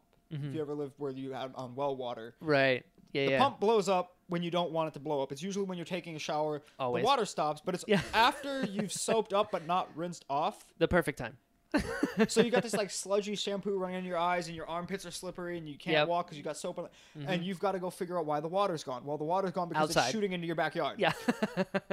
And you know, I learned how to change, you know, well pumps hanging out with my dad. Yeah. Yeah. And you know, I also learned lots of colorful phrases watching my dad, Of course. change well pumps. It's all part of the process. Yeah, exactly. You know, but he told me, he's like, you never let a thing beat you. Get it. And that's I love that. the life lesson, is you never let a thing beat you. There you go. Because why would you? You know. I agree. And it's helped me out a lot. There's bet. definitely times where me not letting the thing beat me is breaking the thing. But I you mean, know, you still won, You gotta assert dominance somewhere. You gotta draw that line. That's right. That's so funny. My dad taught me in life, when you're brought before any situation, you have two options: change it or get over it. Yeah, exactly. And that was it. That's all you have. Yeah, 100%. Because you don't have time. You don't know if you're out tomorrow. You have no idea. Do not waste your time. Change it or get over it. There was one, since we're just sharing words of wisdom at this point. Sure. These are actually all good ones. There was Yeah. I was talking with Sensei Mason about something one time, and I was just explaining it's like frustrating me. Sure. It's really annoying, And he just looked at me. He's like, "You get to choose what annoys you." Ooh. Like, oh, Sensei! Here I am, like, feeling like so justified in a situation, and then he like, first of all, changes my life for the better. Of course. By making me feel like the dumbass, like, because it's true, like that's the most sensei phrase I've ever heard. Being annoyed is simply an internal reaction to outside stimulus. Yeah. And yeah, the instinctual level you can't help, but True. You can help the immediate after effect, the residue. Yeah, the impact happens. When traffic annoys you, it's like someone cuts you off. It's like the instinct. I don't like. Well, whatever. Exactly. Yeah, fuck it. Like, You have the option to control it. Why are you gonna let it ruin your day? Yeah. Did you have a bad day or a bad 5 minutes? Exactly. And I'm not saying you should just be like, sheep to the slaughter, placid throughout everything in right. life. There's times where things should piss you off. Absolutely. But absolutely. Most of the things that people do get pissed off about. Agreed. Do we really need to? It's true. Get to a point where you can choose when you get to be that angry. Yeah, I totally agree. Yeah, you save it up. Yeah, exactly. You wait till Thursday nights. No, actually, no, I don't do that. That's one of the remarkable things. Like, so at the beginning of class, we do mokuso. Yeah. I seldom feel that cool, except for that. You just let it go. I love that. Yeah. No, I save it up for when I need a money day at work. There you go. It's like, oh man, I'm behind, I'm pissed off, and life is just stupid. And then like you like have like a fever dream. You wake up, it's 5 o'clock, and you've painted an entire house yourself. Yeah. Oh, right. Okay. Cool. Yeah. Just funnel it. That's another benefit of martial arts, learning to funnel. Yeah. Well, and then what's really cool is then you can get even more upset on Friday when you're out of work because you worked yourself out of a job for the week. Exactly. It's a give and take. And again, you save it up for life. Next week. Life is balance. Exactly. As Brian Balance, I can confirm. There you go. It's a very big part of your life. It's your name. I'm just saying, puns are in subliminal at this point. I don't have a choice. Do you find that people get mad at you for puns? I don't stick around long enough to find out. I find some people are like, "Oh, really?" I'm like, "Guys, listen. When your name is a word, you don't have a choice. You don't have to go that far. Yeah, yeah. You just go, "What's the matter? You can't handle the punishment?" That's right. And I'm just gonna say right now, that is not my intellectual property. The real people who played Legend of Mana, will know what I'm talking about. I love it. I love it. I'm a big fan of puns, so you gotta be. But they don't upset me. Yeah, me neither. They're like dad jokes to me. Yeah, it's just one of those things which are also it's hilarious. A rite of passage. You make puns when you've had enough horrible things happen to you in life, and Agreed. Puns are just. It's easy. It's good food. What else are you gonna do? I agree. Now, I will say that I'm very glad how active you are on social media, because that is how I found class. Because again, I don't do anything right away. I think about it all and I weigh my options, because like you said, you don't want to go to a dojo and then learn something that's ineffective or quote unquote wrong, right? Yeah. And I'm really serious about that. And I don't want to learn bad habits. I understand that I have them already going in. So correct me. Like when in class, I'm like, "Can you please correct my form?" And you're like, "Tiny adjustments." I was like, all day long, send them to me. Yep. Then I subscribed to that. And I remember going to class the first day, and I immediately was like, "I'm gonna do the first kata for a year. That's my goal." I was like, that's my goal. Is just, this is where I'm sitting, and I'm gonna keep going, and I'm gonna do the best I can. And my idea of a track is the first year I'm on the first kata, and I'm cool with that. And since then, obviously, Sensei doesn't move you on until he thinks you're ready. But the thing that I love the most about Thursdays is I'm not big onto the whole hey, we're a big family, come in and join this. I'm like, but what about the style? I want to learn the art. I want to go to a place where you're like, this is king. We're not like, hey, we're going to come hang out on Thursdays and that's why we're here. I want respect for the art above all. And I love going to class because everyone's there to work. Yeah. You know what I mean? Well, and there's there's obviously, again, you can't spend, years and years, and like some people, it's like decades. Yeah. There's absolutely camaraderie You that comes can't from this. not have that. Agreed. And there's a lot of people who have more rigid dojos. There's a lot of people who have even more relaxed dojos. And Totally. I really love the way Sensei teaches and runs class and everything, because there's Me too. definitely the part where you have to follow. Yeah. And you have to do. There's that tradition, like, this is how we do things. But the way he teaches, and having been there for a while and everything, is you're learning way more than you realize you're learning. Oh, yeah. And he allows for that exploration of self and exploration of the kata. Yeah. Now, again, like, you get reeled in real quick if you start going into like weirdo land. Oh, yeah. Oh, yeah. But it's one of those things where now there's some dojos, there's some styles, there's some teachers you don't get to ask questions. True. Or you don't get to ask questions a lot. Mm-hmm. There's some places where there's a specific time, there's a specific ritual to doing all these different things, and once the beginning of class is done, where we all go through everything together. Yep. You can totally ask questions. You can approach people and ask for help or ask for insight. Mm-hmm. But then what happens with that is up to you. Yeah. See, I've had times where I'm working with students and everything, and I will give them all of the secrets. Yeah. Yeah. Just to see what happens. Here you go, man. And sometimes they get better, and sometimes it's like, oh, so that's how you want to do that. Right. Okay. Right. That's up to you. You made your choice. Mm-hmm. But that's the thing is, everyone's going to get and take and become different things. Absolutely. And it's one of the things that, whenever the day comes where I'm like not horrible at martial arts and I get to teach, and like I have my own school or whatever. I will be there. It's on record. Don't go abandoning Sensei. He's gonna always be better than me. That's right. He's gonna Sensei could like get abducted by aliens, and I could keep training straight for 30 years, and he could just be not doing anything in stasis, and he'll still be better than me. Like, I've seen him stand, and I'm like, the man. Wow. I don't. Yeah, I agree. There's got to be some sort of like either like Saiyan blood or like android modification. Like he's ascended. Listen, you've never seen his full speed. I don't think I've seen it. Like I saw you and him go through the Kenjutsu kata, and I've not been the same since. That's considered nothing. Like he was being real kind. Yeah. That day. That was because we're both rusty. We were shaking off the like.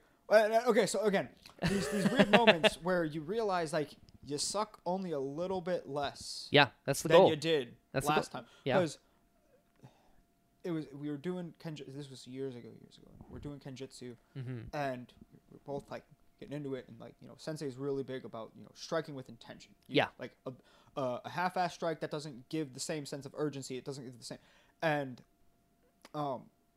he caught me sleeping. Oh boy. But he did all the things correctly. But I was like 2 in my own head. Yeah. And so this cut was coming out of nowhere. And like at this point in time, like the only thing I remember is, and it happened at the same time. It had to have, because if not, I wouldn't be telling you the story. I'd be eating pudding. Yeah. You see his like pupils. Like his eyes look black. Like no. his, like he was in. Yeah, it's like hyper fucking when a cat's like ready to like. It was We're talking anime style. And like and I just saw movement, and at the same time my brain's like, oh shit, and I got my sword in the way, and that was the end of it. I was like, and he's like, what? I'm like, sorry, my fault. And he's like, oh, I'm like, but I remember thinking, I'm like, I didn't die. I got my sword in the next one would have gotten me because my brain stopped after that, and there was the lesson. Right. Is you ever read any of Taekwondo Soho's work? That's called the abiding place. You stuck. Right. You're stuck. Your mind stopped, and that's where I would have ended up dying, because the second cut would have caught me sleeping again. Right. And I probably would have just fell for it. So, but I sucked less because going from completely caught off guard. Which was my fault, and pay attention, obviously. Right. Being completely caught off guard with a person who was striking with the intention. Now, granted, Sensei had the control where he would not have injured Right. me. He would have been able to stop because he's just not He's human. sensei. Yeah.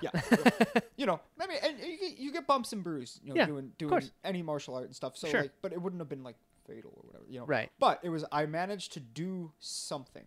Right. That And that- conditioned reflex response was there to at least, even when you're mentally Yeah. not there, your body's like, hey. And that result, in my mind, was only cool for 30 seconds. Yeah. Because I wanted the next step. Right. I Right. wanted the next step, and then the next step, and the next step, and the next step. You know, because literally you have to always have an appetite when Yeah. you're training. You always need to Absolutely. have room for dessert. Because when you least expect it, that's when like the real teaching happens. Right. You know, and you know, there's gonna be times where when you're learning future katas, you're gonna realize like you kind of got a lesson in that kata like a year and a half ago. Yeah. How? Well, because sensei is really cool at slipping in Yeah. things that you're not realizing because they're relevant to what you're learning, Right. but they're relevant to what you're going to learn too. Yeah. And that's one thing I respect about him so much is it'll blow your mind. Like I'm not even at the end yet, you know, obviously. Like, Yeah. But like looking back and realizing it's just like, it's Right. like you know, what is it, National Treasure when they're like realizing all these deep, you know, Freemason Yeah. conspiracies and it's on the Constitution or whatever. It's like Yeah. the Declaration of Independence. That's what. Yeah, yeah. You're like, oh my God, all this stuff. It's here. It's been here right in front of us this whole time. And that's the same thing. You're like, Yeah. wow, this guy is blowing my mind with how much he's set up in the future. And because you're not still Yeah. in the future, you don't know what he actually set up. It's so crazy. Sure. It's like layers on layers, man. I love it. I love his teaching style. I mean, from day one, I was like, all right, I've missed one class since, and it was because my car decided not to work. And like, you know, I'm in. But I love felt bad that. for you on that one because Yeah. you had reverse Josh.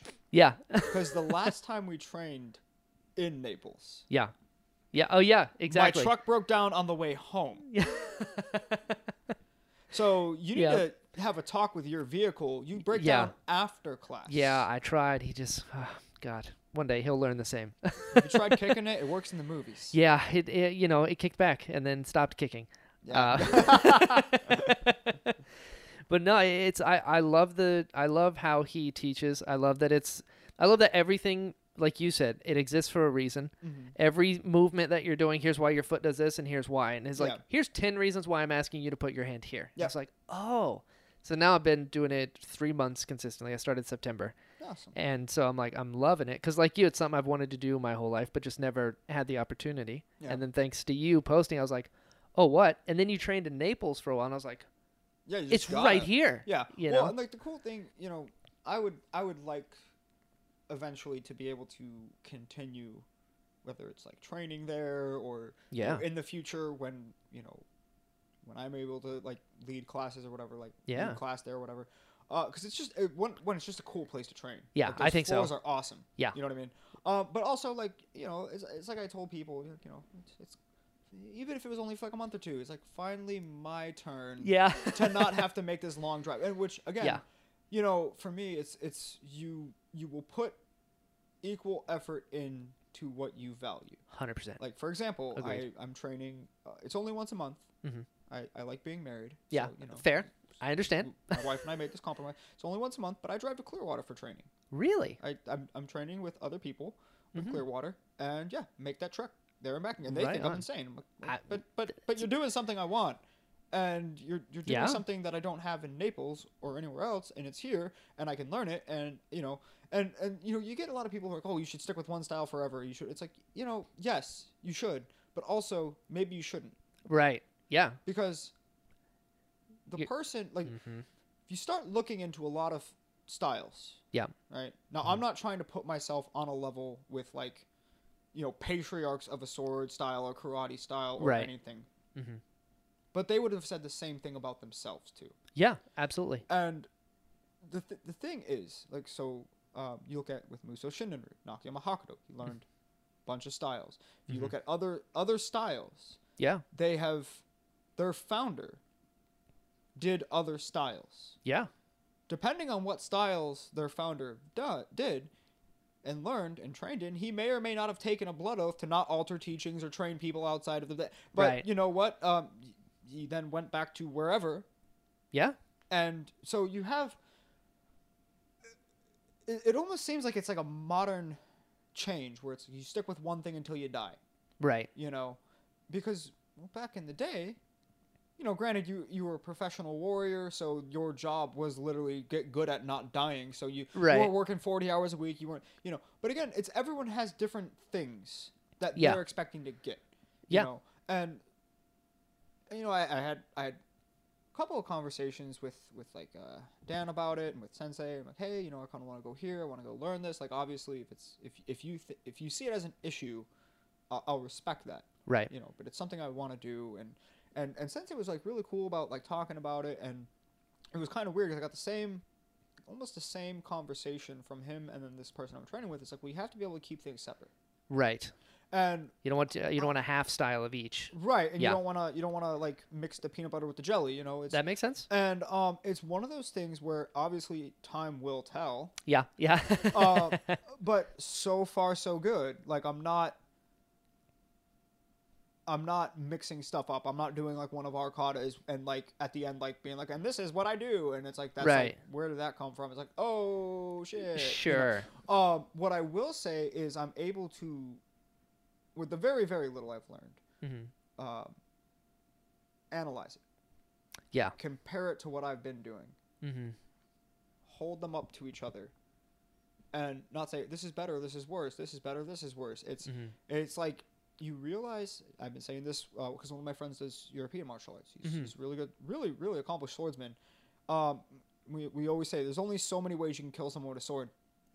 Good point. And that's not to say every style is the same. They're obviously not. Right. But what you realize is like there's always an underlying philosophy in what you're doing, based on school, sometimes it has to do with location, it has to do with time and place, and what armor was someone wearing at the time, and that's what would help a technique evolve, Right. But you realize like the approaches are what differ, even though the effect is going to be similar.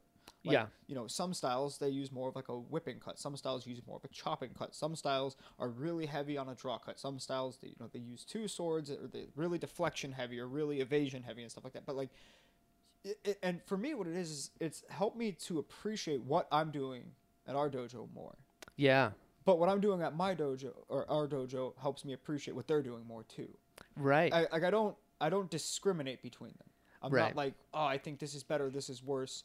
No, there's certain technique that I don't like. Sure. Across the board. Like, there's certain karate katas I've learned, I'm like, I really don't like that one. Yeah. And it's not because it's so hard, I can't do it. I'm like, I just don't really agree with the principles in that one. Right. That's not how I would choose to do it, which is, congratulations, that's how you get new styles. Like, that's literally it. And I'm not trying to, commandeer or usurp order or steal things. Like, one of the things that I'm training in, it's, I kind of like the idea of learning just a super, super old, super, super, super historical style. And like, it's kind of like taking like, I don't want to say ownership because it's not mine. Right. But you're a caretaker of something that's really old that needs to be cared for. Right. The style's badass. It doesn't need someone to protect it. But it's like, no, like, the sensei's good enough to teach me. He's doing me the favors. I'm not doing him anything. I'm not doing him any favors. I'm just this dude that shows up once a month and he goes, that's what you do. I'm like, oh, cool. I'll try it. I'll see you in a month and you can tell me how bad I am at this. And it's like, well, right. Yeah, of course. I'm like, cool. I'm glad we understand each other. Like, I'm going to be really bad at this. Right. And you're going to tell me about it. And I'm going to try to be less bad and, cool. Right. Right. And so it's cool because I'm learning something that has a lot of, separate tradition and separate history. And it comes from different areas of Japan and it's all this other stuff. And it's the same thing with learning different karate styles. It's like, they all came from Okinawa. Right. And you can go to Okinawa and you can learn this style, and you can go to Tokyo and you can learn the same style, but it's not the same style. Right. Because mainland Japan evolved karate a lot differently than how Okinawans did karate. Sure. And the Okinawans have a very, like, this is our way. Yeah. And it's good. I think it's good. I think there has to be differences. Yeah. I actually enjoy that there's so many differences. I'm not a big fan of standardizing. Yeah, I agree with that.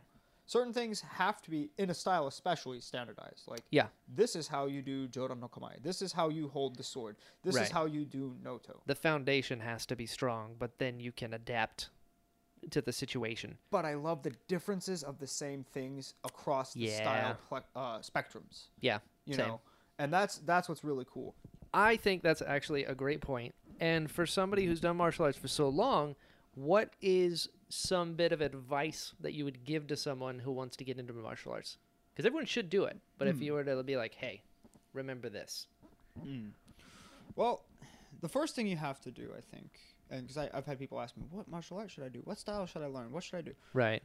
Well, the first thing you have to do is ask yourself questions. Sure. The first one is, what is it you're looking for? Great point. You know, so if you're a kid who, you know, like me, you're first starting to wanting to do this stuff was like, you know, you were 4 years old watching the Ninja Turtles movie. Like, yeah. Okay, you kind of need to update your ideas about what martial arts are. Right. Yeah. You know. Sure. You can go into that stuff. The sewers are public, I think. If you want to like jump around and you want to learn stuff like that, well, I mean, I'm sure there's a place for you. Right. I don't know where it's at. Yeah. But, you know. Yeah. So the first thing you got to ask yourself some questions, and you have to. This will be your first lesson in martial arts, is to be really honest with yourself. Yeah. You know. Everyone, I think, has this ethereal ideal of what they want to be, and we're all trying to get there. Totally. Know? But what you have to do when you're considering martial arts is look at where you are today. Ooh, that's a great point. And so you have to ask, like, okay, you know, if we'll say we're just talking about unarmed martial arts. Sure. There's a lot to choose from. Yeah. What place should you be at? Mm-hmm. All right. Well, are you a history buff? Do you want to learn about culture? Do you want to learn about history while learning a physical transmission of history? Okay. Well, then you should probably look into Japanese or Chinese martial arts, mm-hmm. you know, that have these long, unbroken chains of history. Okay. So that's your first step. Now, if you want to learn just how to fight for sports fighting, then the field opens back up again. Right. It's not narrow. You know right. what I mean? And every style has their traditions and history. So that's not to take away from what they have. Like, for example, Muay Thai.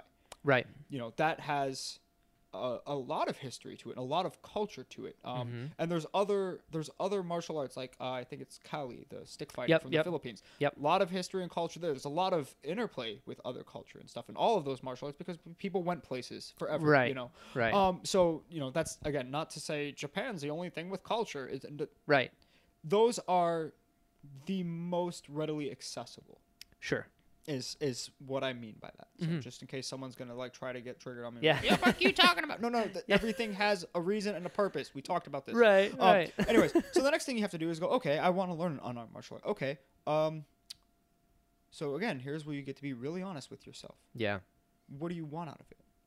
Sure. Are you an athlete? You just want some sports? Okay.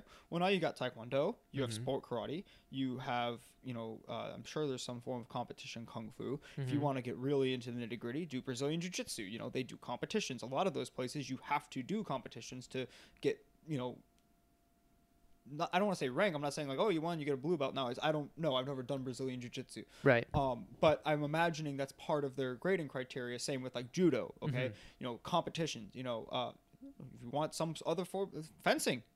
Yeah. Find a fencing school that also does like HEMO, where it's historical fencing. So you learn like, yeah, this is the competition shit you see on the Olympics, and it's really fun and it's really athletic and it takes a lot of skill. But this is how you put a raper through someone's freaking face. You know. Right. Do MMA if you want to compete. There's plenty of MMA gyms. There's plenty of, you know, and I hate when people are like, you know, MMA isn't like, you know, traditional martial arts. There's no principles. There's no morality. Listen, if you're learning from a person who's a decent human being, you're going to learn moral lessons from where you're training. Yeah. It's not got the same cultural ties as, you know, like judo, Japanese jiu-jitsu, or Brazilian jiu-jitsu. For, you know, at this point, it's so intertwined with Brazil, right? That there has to be some form of cultural sure bleed through that is Absolutely. going to come on you. So, you know, and then you have to think, okay, how would I fight if I want to learn self-defense? How would I fight right now? If someone just attacked me, what would be for my first thing? Mm-hmm. You know, and you have to think about like what, again, be honest. Look at yourself in the mirror. What do you think you would be able to do better? Are you someone who's you think you're predisposed to grappling?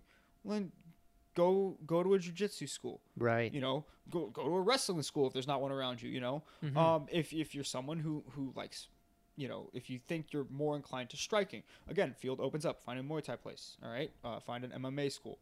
You know, if you want to do striking, but you want to, you know, have a little bit more of the cultural stuff, okay, find a Kokushinkai karate school, or find any karate style, and then have that talk with the sensei. You know, you're not going to tell the sensei what to teach you. Yeah. But you have to. a good sensei is going to want to know what you want. Yeah. You know. Yeah. And then the next thing to do is be honest with yourself. Am I going to be humble enough to get my ass kicked? Yeah. Whether it's mentally, emotionally, physically, spiritually, and it's all going to happen. I'm not saying you're going to get abused. You might feel it's abuse, but chances are you're just learning how to lose to yourself, you know. Right. Now, if you want to learn weapons, okay, ask yourself those same questions. Mm-hmm. Okay. The next thing you got to ask yourself is, what are you willing to sacrifice for it? Yeah. And that's the next big thing. Yeah. Because I can't tell you how many times, like, I've been training in the park with Sensei Dan a little bit, you know. Mm-hmm. Oh, that's so cool. Can you teach me? No, not here. Yeah. Hey, but there is a dojo in Fort Myers. Right. You can get there.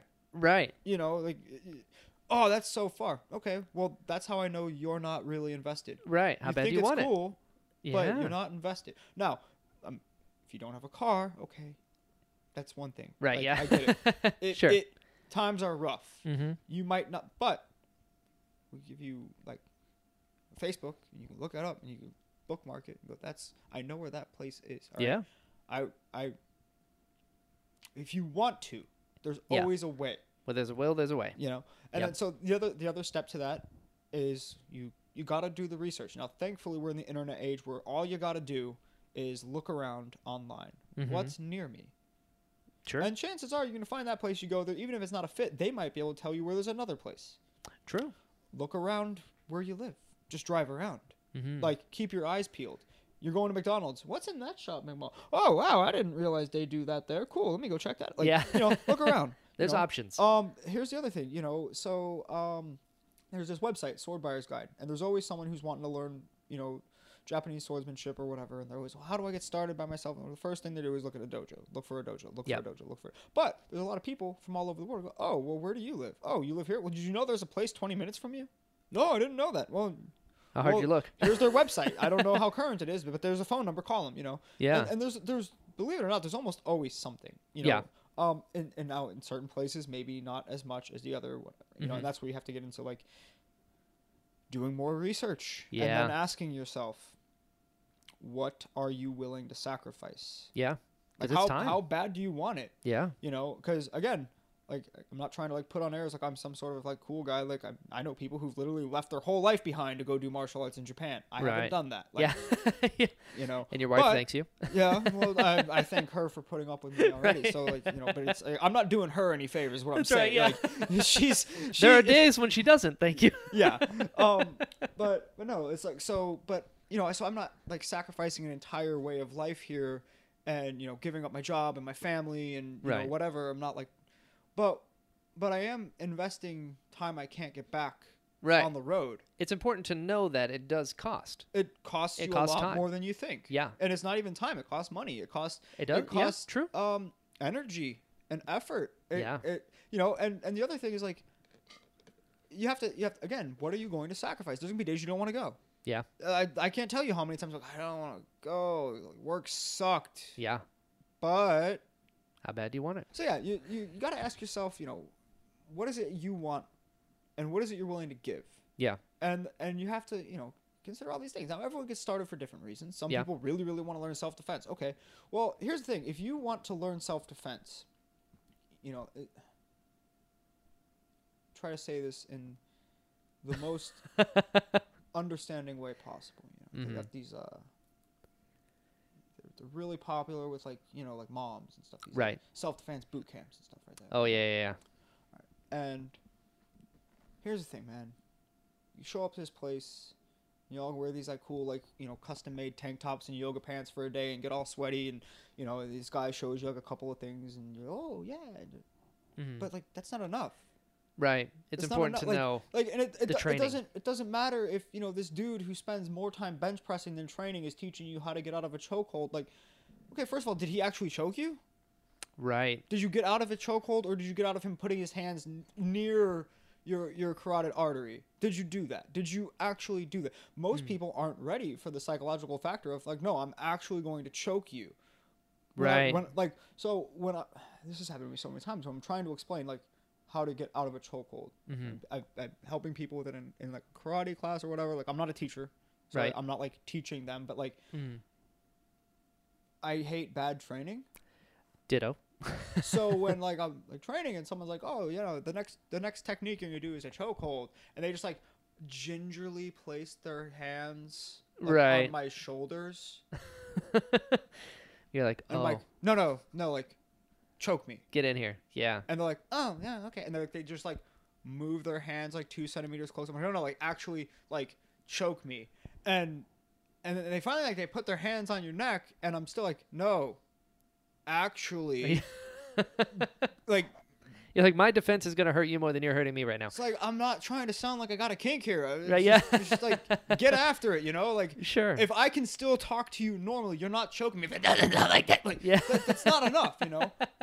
And yeah. And so, like, here's the thing, you know? But that takes some form of, like, psychological conditioning. Sure. You know, it's actual training. Yeah, especially because if you're someone who's new to the whole thing, mm-hmm. you know, like you're some 120-pound, 5'0" housewife who's going to learn self-defense because you had a scary situation, and you know what? Good for you. Yeah. Like take as you should. Like you said, everyone should be taking martial arts. Power for yourself. Hell yeah. And gain your own agency. This is what I'm saying. Everyone should learn martial. Yeah. But again, you've got to. What are you willing to give? Sure. Are you willing to give up your comfort? That's a good You're point. not going to get good unless Sure. you're willing to kind of throw yourself into the heat of it. The Yeah. reason why you go to a place to train is that's the safety factor. Because like you can go out to the street and put yourself in dark alleys and wait for someone to attack you and try your luck. Sure. All right, as a complete rube, and maybe you'll get out, maybe you won't. I mean, that's I wouldn't want those odds. So you go to a place where there's the safety of this guy is going to teach you, and he's not going to do something horrible to you if you fail. Right. But you have to if it's for self-defense. Right. There's so much more than just like a dude play choked me with like 0 force and I twisted his wrist and pretend kicked at him and we all wore pink tank tops including this big jack dude. Like that's actually a great point that I've never heard brought up. It's like you're talking about the importance of actual training and how taking a class is not training. That's like you have the idea, but the application is different. I would say that it's more dangerous to show up to one of those boot camps and walk out thinking you're the shit than acknowledging you don't know anything. That's a great point. Because if you think you know something, but you haven't been doing it, you are more likely... Yeah. A little knowledge is dangerous, man. You are more likely to not just avoid, because you're going to be like, what do I have to worry about, man? That guy that was training me weighed 260 pounds of muscle, and he had, 1.5 feet on me in height, and I was able to do it. No, you weren't. Yeah. No, you weren't. I guarantee you weren't, because you couldn't do it to me. Right. The same way. I'm 5'0", and I weigh 135 pounds on a good day. Right. All right, with my boots on. So, no, you don't. Sure. And again, that's not to be mean. That's not to discourage people. It's almost to encourage them to get actual training. Well, or to keep up with it. You can't just go one time or once a month or whatever, which is telling on myself saying, oh, I go up there once a month. Here's the thing. I do that shit after work almost every day. Right. You're still training on your own time. Putting in the time. Right. And again, I'm a beginner at what I'm doing up there, but I'm not a beginner in training. Right. Right. Yeah, you've been training half your life. Finally hit that mark. Woo. All right. But no, so you have to kind of build up that mental callus and psychological callus. And the only way you're going to do that is to be momentarily scared. And that's touching back on what I was talking about. I'm really glad, like, what happened in the early days of my training for me when, like, people that we all did karate with were hanging out where we weren't in the dojo. Right, yeah. Where, like, the stuff that wasn't cool happened where it's like, right. Oh, Josh isn't paying attention. Attack him and really, like, beat the shit out of him. And no, you got to fight for your life. I'm not going to just take, I give up as an answer. Right. Like, that's a scary thing when, like, sure. Like, he's not going to kill you. Nothing horrible is going to happen. Right. It's just really going to hurt. Sure. And you have to make that choice. Oh, this guy's actually, like he didn't put gloves on. He's bare knuckle punching at my face. Yeah. And he doesn't believe in tap out. Like, because I know him. He's like that. And that's not how I would train people, obviously. Right. But, like, that's kind of like the inoculation I got, It was, no, I have to do something. This guy is going to keep, and he knew what he was doing. He did that on purpose. Yeah. Part of it is he just, like, beat me up. But, like, the other part was, like, he knew what he was doing. Right. It wasn't what should have happened. Right. But he did get his result. But that goes back to also what you were saying, that like, be honest with yourself. Mm-hmm. You know, like not realizing like, oh, I took a class on Tuesday, now I'm a badass walking down the street. You have to be honest with yourself, because it's so physical. Mm-hmm. It's your body doing these things. Yep. Like that's something that like I've been working on a lot with class. Specifically the last class, Sensei's got me working on like mind stuff now, because he's like, I see you're so dedicated to training, but you need to empty. And I was like, oh, you're right. Because every week you'll point out something. You'll be like, try this. I'll spend the whole week working on that. And I'm like, okay, cool. So then the next week I'll do it, and it's a different part I'm getting critiqued. I was like, all right, cool. All right, I'm building this up. But now it's the mind part where he's like, I see the dedication, but you need to just do it. Don't think about it. And I was like, oh yeah, I know. I'm sorry. I'm working on it. I'm a slow learner. I'm working on it. But it's that coming to terms with yourself to get the most out of it. You know, I get it. You need to get a book. Yeah. Okay. The Unfettered Mind by Takuan Soho. Okay, I'm down. I've mentioned him once or twice already here. Yeah. He's an old school Zen monk, and he's awesome. Mm-hmm. And yeah, where do you put your mind? Yeah. All right. And I'm not trying to be deep or cool or like I know things. Like I am a student. But too. still, yeah. But that's the question. Yeah. You know. But yeah. So you have to learn to not disconnect, not get rid of it, but like. Right. You get in all these like weird paradoxical things, and it's like you're never like, I can't say never. Some people just have it, like they're just walking Zen, whatever. Yeah. But you get these like weird brief moments of like clarity that for some reason you just can't put into words, even though you know all the words that you would describe it. Right. It just the experience isn't going to mean the same secondhand. Yeah. As it meant when it made itself stick in your brain, you know. And so that's why I'm saying, just listen to this book. It's really good, and whoever's listening, you should also listen to this book because it'll help you be honest with yourself. But anyways, no. So, you know, with martial arts, like, yeah, you gotta be really, really honest, because you're talking about if you're trying to learn self-defense stuff, you gotta be honest with it. And this is the other thing we have to like use discretion at where you're going. Yeah. Like what we talked about earlier, like, you know, if you're going to a place where we do competition, you know, WKF karate or whatever it is. Yeah. WTF karate. I don't know what the and it's fine for what they do. Sure. It's fine for what they do, but that's not where you're going to learn how to deal with stuff. Like what we talked about earlier, situational awareness. Okay? Where are you going? What are you doing? Yeah. You know, when are you going? Why are you doing? You know, and again, like I realize that gets really close to what people would say, well, if you're why do they have to? Well, because people suck ass. You need to be aware. Like, it's never your fault if someone attacks you. Yeah. I mean, unless you're the one that attacks them and they fight back, then it's your fault. But if you're just minding your own business, you know, and someone accosts you, it's not your fault. Right. That person made a very immoral choice. Right. And that's the end of that. You know, however, again, it's being honest.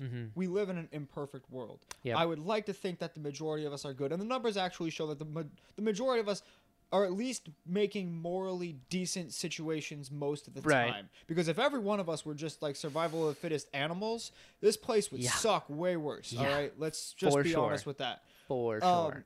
But, you know, you got to be aware. Yeah.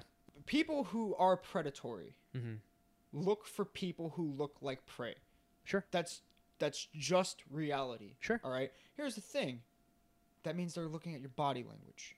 They're looking at how you carry yourself, how you move, what you're doing.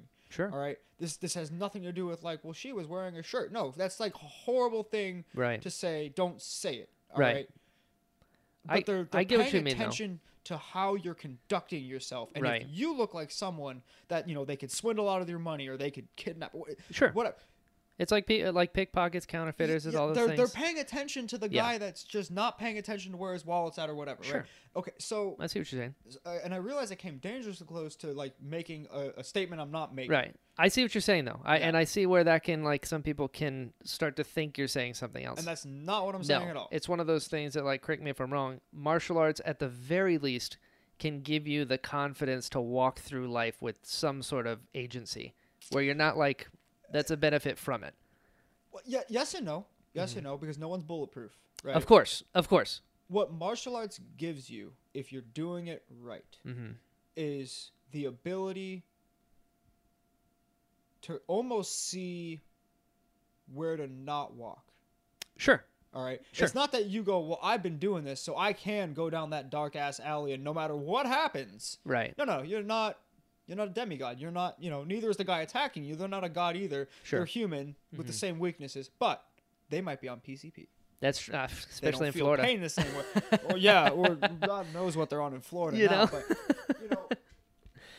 Yeah. But what it's helped me is that, again, what I was saying earlier, like the of the oh shit, that first is like when you're realizing, right? Right. So this is actually funny. I'd been at school in Miami for a while. It was my first time going to a club. I went to Club Space with a bunch of my friends, and I had never been to a club before, so it was all new to me. Now at the time, I just had my wisdom teeth out, and it was like this horrific process where like it wasn't just like a 1, 2, 3, pop, wham, bam, thank you, ma'am, here's your Vicodin, get out, kid. It was like my teeth grew in sideways, and the roots grew like fish hooks into my jawbone. No. So they had to like cut into my jawbone to get my wisdom teeth out. You just got lucky. Well, yeah, it was. I won the horrible dental experience lottery my whole life, and this was like the creme de la creme. I'm with you. So the guy gave me Tylenol for that. And club sounds like a good idea. Yeah. So like I messed up my stitches because the only thing I would do was hot like drinks and stuff. Totally. Not cold. Cold hurt more. So so I then scorched my wounds. All my stitches came out, so they had to re-stitch me up because they kept bleeding. And finally, I'm like, "Can you give me something good?" Yeah, right. And the guy was like treating me like I was like some pill popping like junkie. Which okay, Florida, doing the due diligence, Florida. Yeah, but like I was like, "Look what you did to my mouth." Right. Yeah. I'm not like I stubbed my toe. Right. Give me some crack. You did this. Now give me some crack. Yeah. So he gave me some painkillers, and they it was like I think it was Vicodin. So it's not like that hardcore like you're like fucking like yellow submarine. Like, yeah. But like let's say what it was like. It was taking the pain away, but I'm sure my reaction time was still dulled. Sure. A little bit. Yeah. Like it was working enough where I wasn't in excruciating pain. I could still function. And that's a lot. But like my altered. senses were dulled. Yeah. So I'm at this club, never been here before, and I'm not liking it, because like I'm seeing how people act in these situations, and it's not how I am. Right. I'm seeing people where it's like, listen, man, you see a pretty girl, okay, I get it, but like, yeah. But how do you conduct? Like, who cares? Yes, you congratulations, you saw a pretty girl. Right. Don't act like don't be a dick. Yeah. Like my mantra, man, don't be a creep. Yeah. Just don't be a creep. That's you get through so much in life, and I'm, yeah. Anyway, so I'm just sitting down, and you can smoke in this club, so I'm smoking my cigarette, and I'm just like, man, I'm ready to go home, and I see this big fucking dude just leering at me, right? Oh boy, always a good sign. Well, and the best thing about it too was the dentist told me. After he's like, hey, just saying, man, don't get like punched in the face for like 2 years. And I'm like, what? That's good advice, regardless. Like, I cut parts of your jaw out. It's got to heal. It's not strong. Fair. Don't get punched in the face. That's fair. It's fair. And so I'm sitting there at the seat, and I'm having a cigarette, and I'm looking up, and this guy's leering at me. I'm like, maybe if I ignore him, all of my problems will go away. Here's a life lesson. Your problems don't go away when you ignore them. No, right? I've learned that the hard way several times. Yeah. So this one actually worked out all right. Okay. And so, I'm sitting there, and my friend who's my dorm mate actually had a bunch of his friends from Orlando down. So it was like 3 guys, 3 girls. Sure. So it was like the 3 of us and then his 3 female friends that came down to hang out, right? And so we're all in a group or whatever. And he's like, hey, man, we're heading out. I'm like, oh, thank God. Yeah. Something. This place is loud. It's noisy. It smells bad. I don't know what's happening over there. Right. Which that's a lot. If I'm like, I don't know what that is. Like I've seen. Right, yeah. And I was like, get up. We're all walking. And he lets my entire group walk past him. Okay. All right. And I've had no interactions with this guy except him staring at me with this like murder face on. Oh no. And again, this guy's big. He's taller than me. He outweighs me a lot, And I'm just like, I just want to go home, man. Just want to go home. Sure. And as I'm walking, he takes his swing at me. What? Like this full-on swing, Sheesh. And here's the thing. He was blocking the door. And all of my friends were that way. Uh-huh. And the sober one got out first to find the car. So the rest of my group is drunk. Oh no. I'm not. Yeah. And they're over there. And Perfect. so Conditions are perfect. this is where the training comes in. Not saying I will fight you because I have trained. It's like I saw what was going to happen before it happened. Right. And it's like I'm not a psychic. I'm not cool. It's just right. When you've had big scary dudes trying to punch you in the face for like 5 years of your life. Yeah. You kind of get inoculated to it. Like I'm not saying I would like just like yes, please throw punches at me. Like I don't want that to happen, obviously. Right. But like it wasn't novel. Right. It wasn't new. I've seen this before. Sure. And I managed to like just kind of angularly step past him while ducking his punch because his height worked against him. I was smaller, just went right behind you. Sure. And I kept walking.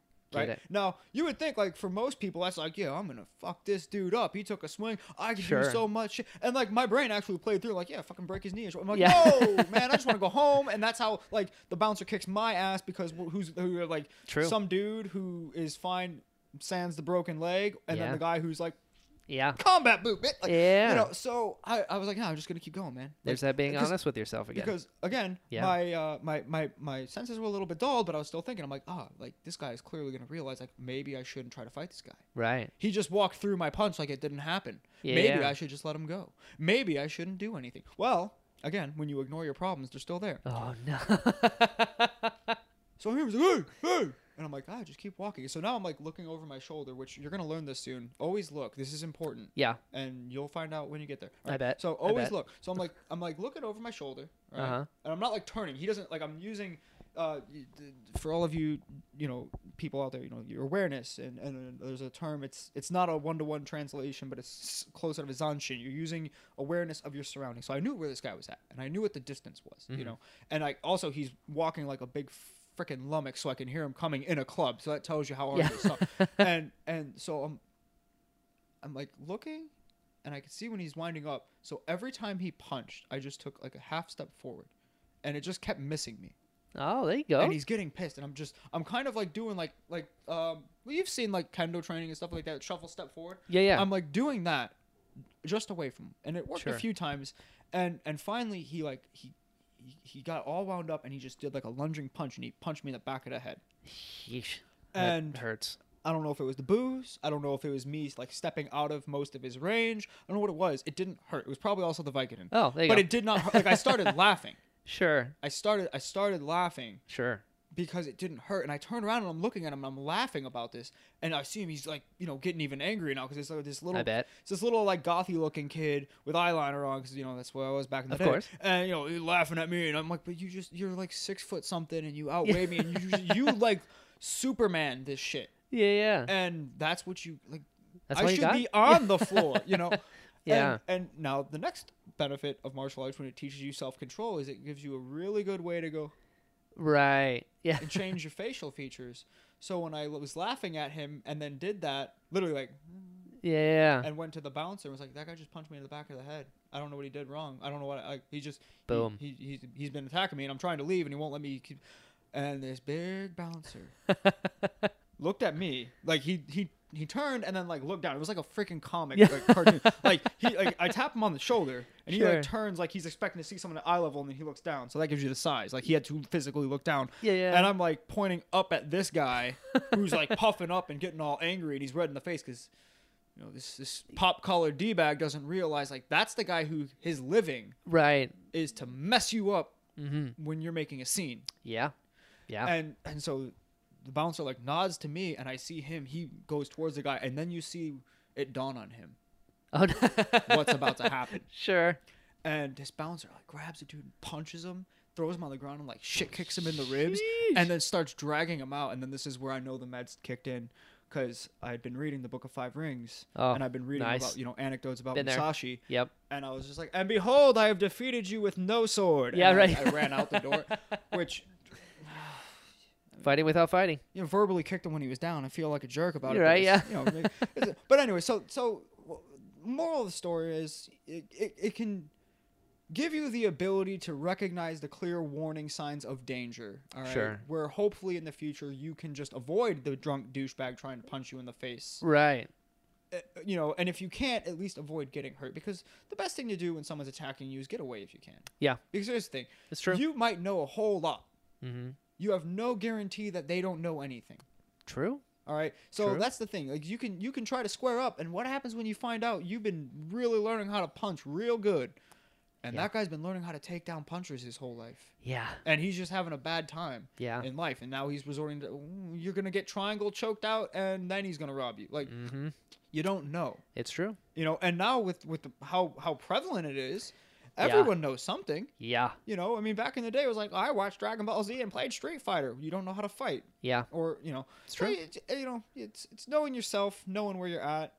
Yeah. And then knowing reality, you know. I respect that, though. I think that's a great answer, because it's not like you didn't give me like a poster answer of like, just do this for fitness, whatever. You're like, no, here's the realities of what it is. And here's to get the most out of it. You have to be honest with yourself. You know, like I think that's important to have that realistic sort of point of view. I think that's important in all walks of life. I think so too. Is what are you know, again, the first one is be honest with yourself. No matter what situation is. And I'm not just talking about martial arts. I'm talking about everything. Be honest with yourself, because you can lie to yourself. Yeah. And you can get real good at lying to yourself, and then one day you wake up and like you've lost so much time. Yeah. And being honest with yourself is uncomfortable, because being honest is usually when you're drawing up the stuff you don't want to think about. Being honest is when you admit you have a problem. Absolutely. Or that you don't know. And that's something I think a lot of people are afraid to do. And I don't think it's like, oh, well, it's new, everyone's afraid to admit they're wrong. No, I think people have always been afraid to admit they're wrong. Yeah. Here's the thing, man. You have to. Yeah. You know? Or you'll never grow. And the other thing is, after a while, and again, this is going to sound hypocritical because I'm doing multiple martial arts across the board, but you commit. Yeah. All right? Because you could be the guy that just bounces around from dojo to dojo to dojo. I don't know. Eventually in your life, you have to make a decision that this is what you do. This is who you are. Mm-hmm. With the knowledge, you might be wrong. Yeah.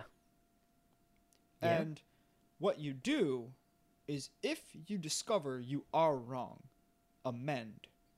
Yep. But you have to commit to action to realize you're wrong. Yeah. If you spend your whole time flailing about, wondering, well, you'll never get anywhere. You won't even get the knowledge that you were wrong, which is the first step to realizing that you're on the right track now. Yeah. You know? Yeah. So, like, let's say, you know, you're a guy, and, like, the closest thing to you, because it's, like, 2 seconds walk away from where you live, is a Brazilian Jiu-Jitsu place, you know? All right. Then commit for a little bit. Yeah. Do your jiu-jitsu, you know? And don't quit when it gets hard. It absolutely get hard. Those guys train rough, man. Yeah. Like, I respect them for the training. Even if it's not something I do. They're pretty badass, you know? Yeah. So commit. Commit when you're out of breath. Commit when you have the stitch in your side. Commit when you're all bruised up. You know, commit when, like, the sweaty armpit's on you. Like, commit through that. Right. But if you realize that it's not what you were looking for, commit a little longer. Yeah. And just to be sure. Maybe it's good. Mm-hmm. And try something else. But you have to make those decisions. Mm-hmm. You know, again, there's no certainties. There's no guarantees in life.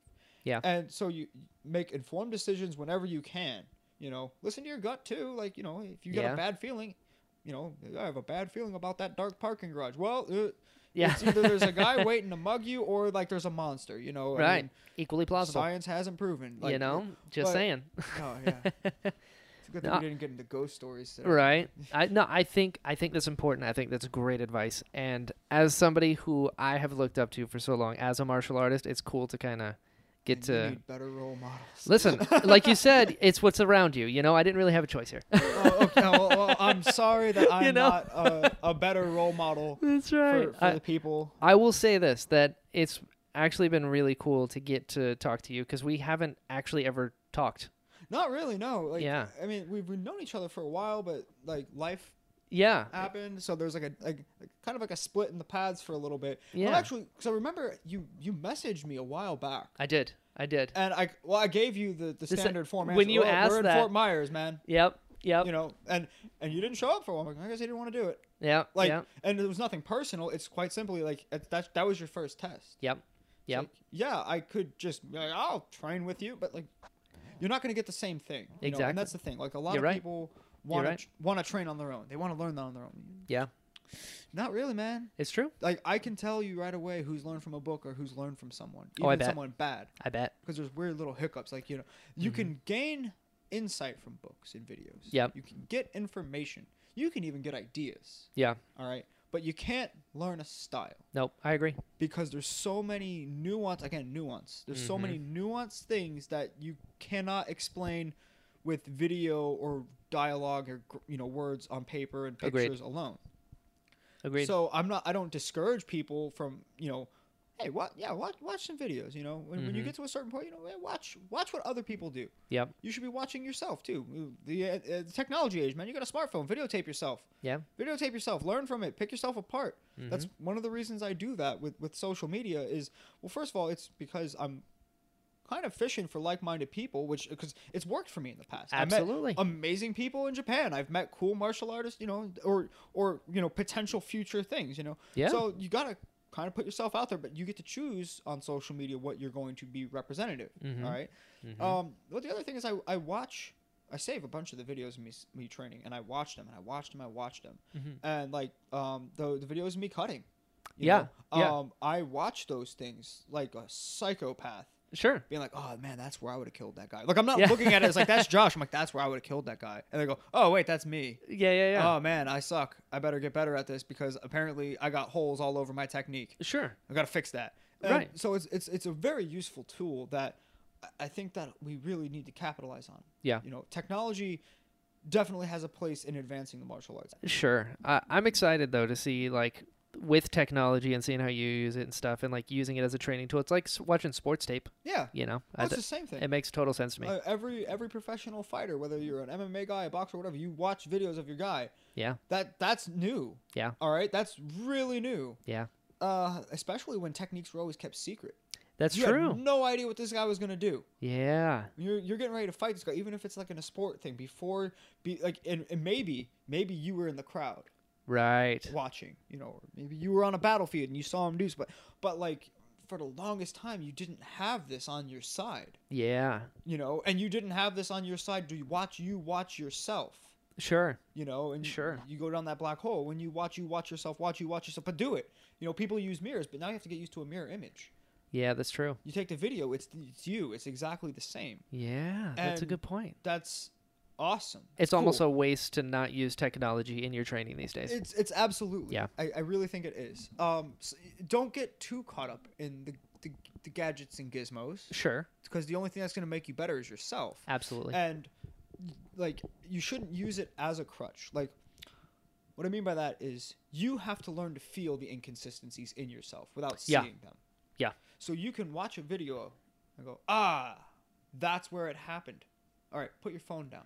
Right. Do it. How do you physically fix it? Yeah. But if you know at least what the visual thing is or when it's happening, now you pay attention to your body. Right. And you do it. And then you go, okay, it's felt like that. I'll do it like this. This felt a little bit better. And you videotape yourself again. Mm-hmm. After you've done it a few times. You go, has this improved or gotten worse? So you could use it as like a check, you know? Right. Now, the best thing to do is obviously you should get the feedback from your sensei. Totally. Or senior students or your instructor or coach or whoever, you know, whatever you're doing in life. Right. You get feedback from people who are better than you to become better. Yeah. And, you know, in some places it's not a taboo to, you know, hey, like, I'm not going to like share this, but can I have a video of you doing this form or, you know, whatever. And you have to really know the situation you're in. Like some instructors will look at you like you have 6 heads and some of them will encourage it, you know, because they see it as hunger, you know. Right. And then pay attention to the people who are better than you. Yeah. How are they walking? How do they stand? How are they carrying themselves? How do they go through doors? What are they doing? How do they, when they rate at the beginning of the class, how are they doing that? What's their body doing? Pay attention. Like really, like just like almost be a creep. Yeah. You know what I mean? Like almost. Like you find the line where it's like a restraining order or you're learning martial arts. That's right. Like, you know, like, you That's know, right. I don't want to be a weirdo, but but no, like watch them like, when you can. Yeah. You know, sometimes you don't have to ask the questions. Yeah. Sometimes you can get the answers by just watching. Yeah, for sure. That's a very important part of training, actually, is training your eyes while you're watching. You know, so if you're injured, you show up to class, you watch. Yeah. You know, you train what you can, and then you watch. You know. Yeah. I've done that before. You know, it's important. Sure. You know, because there's so many ways to get better, but the only real way to get better is by doing it. Yeah. Training. I agree. So I agree. It's really important. But yeah, so the moral of this story is do martial arts, everybody. Yeah. and this is actually one of the things that I've always said. The martial arts are for everyone, but not everyone is for the martial arts. Oh, And okay. It's not to be mean or exclusionary or anything like that. It's just that some people will not want to make the changes. Sure. To be not even good. Good is subjective, and good doesn't really matter. Sure. Some people won't want to sacrifice what they need to. Yeah. To get something out of it. Yeah. You know, and you can't go into it expecting I'm going to get this, I'm going to get that. Like, right. You'll get out of the martial arts what you're supposed to get.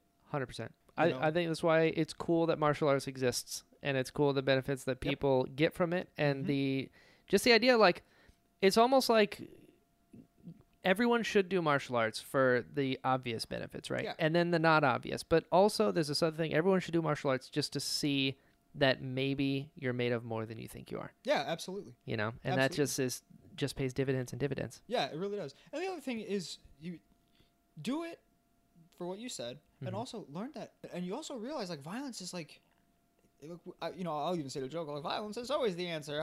Blood makes the grass grow, you know. But like, no, not really. I don't like violence. I agree. It's really weird. I love swordsmanship. Yeah. I love learning sword techniques. I love learning how to be good at it. I love going through the motions, and I love, you know, training in the way I would want to use it. Yeah. You know, training efficiently. Absolutely. You know, again, learning the art. Yeah, I've been quoting Musashi all night, but, you know, he's just the man. But, like, you know, you should train in the way you would fight. Absolutely. You know, that's paraphrased, but that's the gist of it. So, like, if you think that's how you would fight, well, you better put it to the test. You know, it's going into, like, pressure testing, or what we talked about earlier, like getting mentally, you know, put in these stressful situations, you know, in your training, and you have to gradually work up to it. Right. But you have to, if you expect to be able to use it.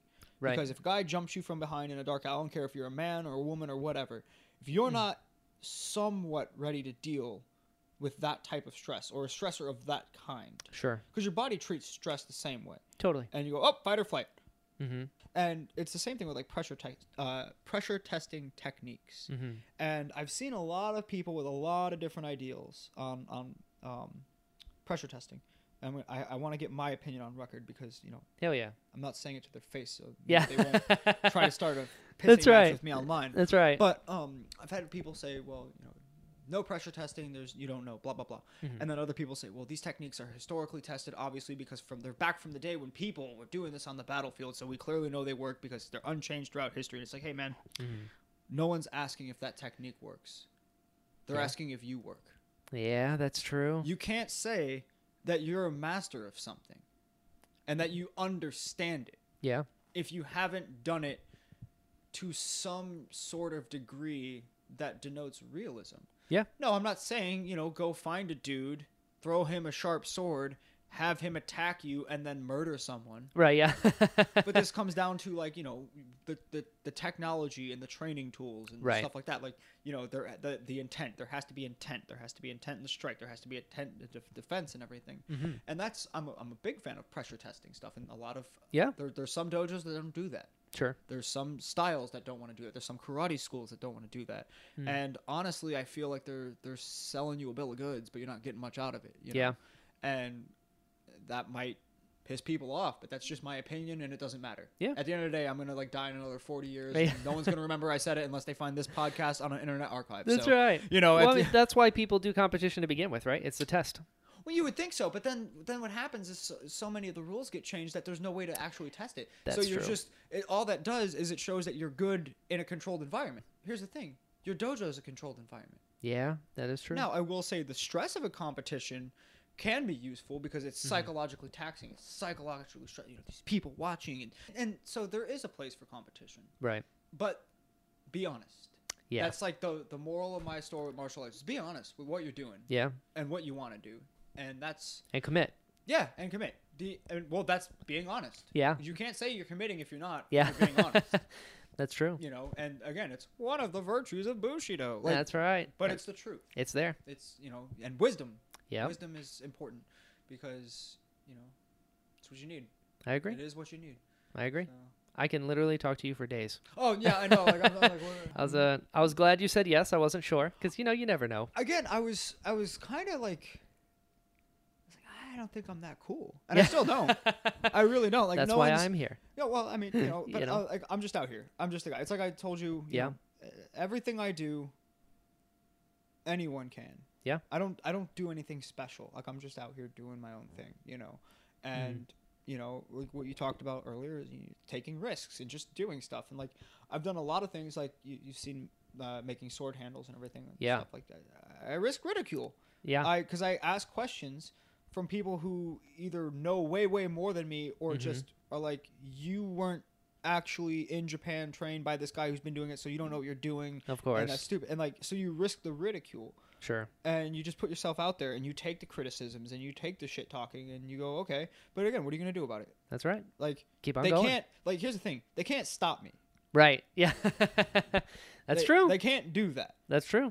And it's like, so yeah, like, you can get ridiculed online and people will, say, oh, well, this guy's an asshole. And it's like, you know what? But it's not like I'm selling my work. It's not like I'm trying to pass it off as like, traditionally made restoration museum quality. You're learning. I'm a poor ass dude who can't always pay someone to do this. And if I learn how to do it, I never have to pay any of you again. It's a good point. Like, it's a good point. Unless I want to because I like your work, But at the same time, I put myself out there. Yeah. And I've met a lot of cool people. I love that. Putting yourself out there like that was, I will say, one of the big reasons how I came to be. How I started training Iaido was because you're putting yourself out there. So thank you for that. Well, I mean, you're the one that made the choice. I did. I'm just out here, man. I made the choice, and you showed me the option, so I'm thankful for that. Well, that's the least you can do. Yeah.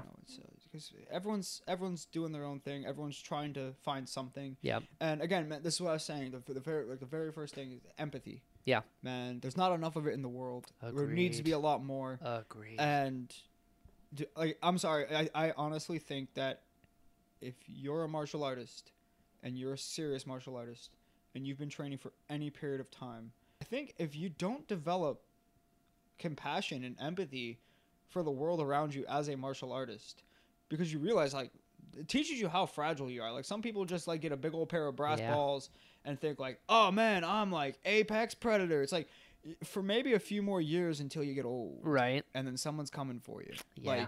But you have to understand, man, you're not on top. Right. First of all, you never are. There's someone better than you. And there's someone better than that guy. Always. And it's like a weird circle where you might be better than this guy, but this guy might be better than you, but this guy could kill him. Yeah. Because everyone's different. Exactly. And you never know. And that's why you have to have an open mind and a flexible mind. Yeah. And keep learning. Mm-hmm. Keep learning.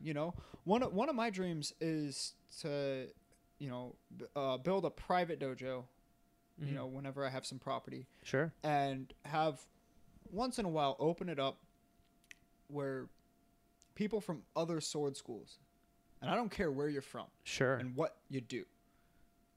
You send me some advance notice and you can come.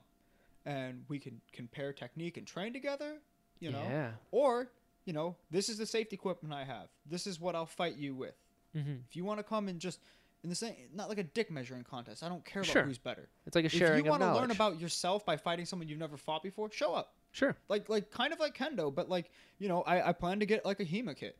Sure. And there's a couple of facsimiles of a katana that are made with the same technology where you can use these against HEMA guys. Oh, okay. And the shape is off. It's not a great representation, but it's the best they can make. Sure. It's not wholly true to the geometry of the katana, but it will work enough.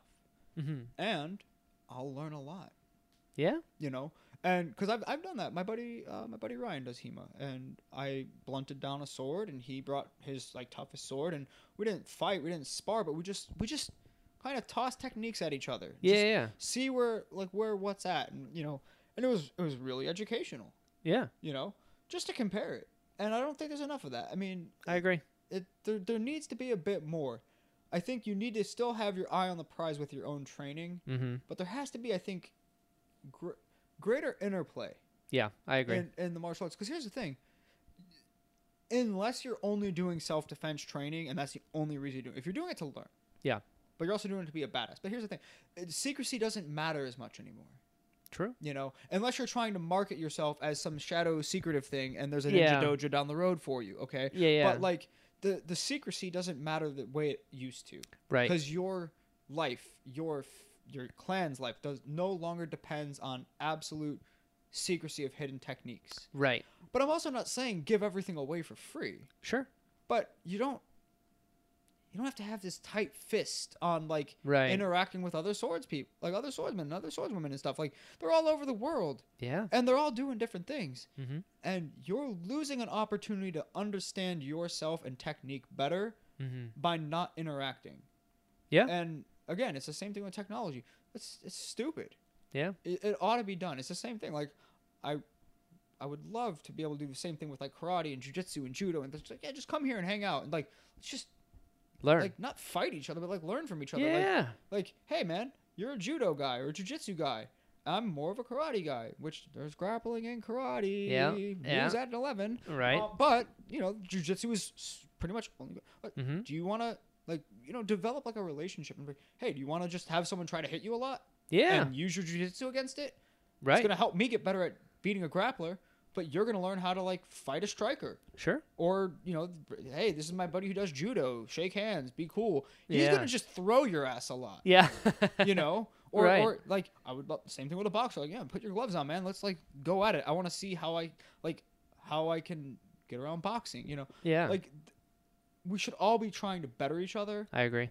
because it's no longer survival contingent. Right. And it's the same thing with every aspect of life. Actually, I think so there's too. not resource scarcity, at least in the majority of the world, and there's also no reason for resource scarcity anywhere in the world anymore. Sure.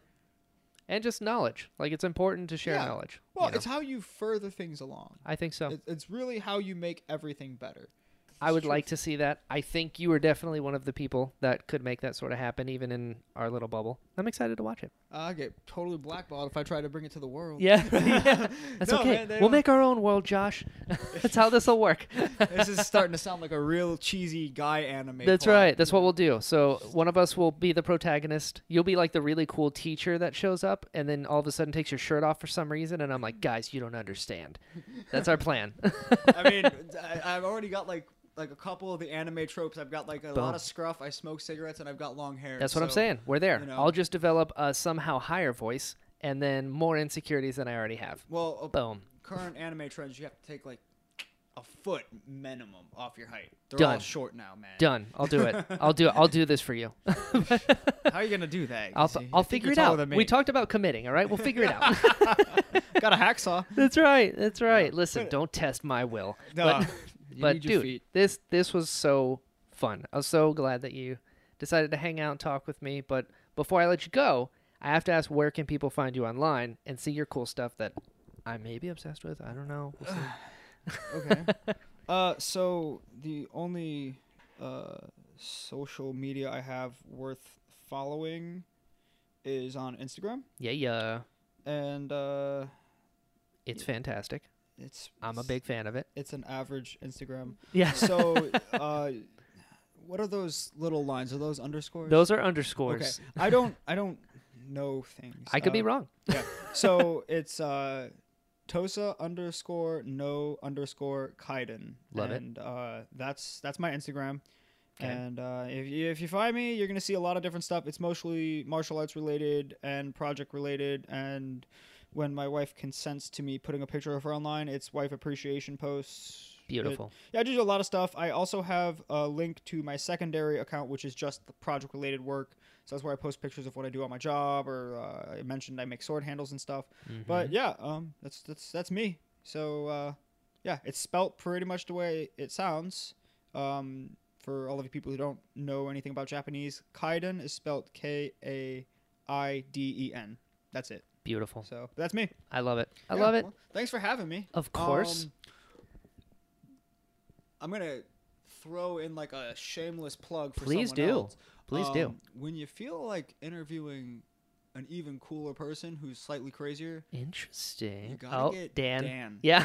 I'm not even. I knew the second we made eyes. Listen, like we could have between you and I, we could have like a series of talks between us about life and cool things that have happened, because didn't even scratch the surface Yeah, of no, the martial arts part. That's and how this works. Like You'll just have to come back now. Or maybe. That's how it works. That's, well, if you, I don't know, you might start getting hate mail. That's for right, yeah. That guy sucked.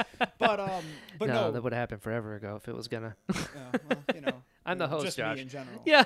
but no. Dan is someone you should consider. I'd love to. He's all about taking moves and taking risks and stuff. Yeah. And I'm not gonna go into it because that's his story to tell. Sure. But he is a real cool dude, and he's also like my best friend. So of Yeah, course I'm just he's gonna great. promote him. Yeah, Dan's awesome. But he's someone to keep your eye on because he's doing a lot. And again, like I've already mentioned him multiple times throughout my life. He's been a huge influence on me in my training. Oh, hell yeah. And so if you respect my training, which I do, then he's someone that you should naturally want to, even if it's not on the podcast, but like someone Sure. you should want to interact with. Hell yeah. Because he played a role in who I am today. He was a direct shaper of my mentality towards the martial arts. Oh, so, perfect.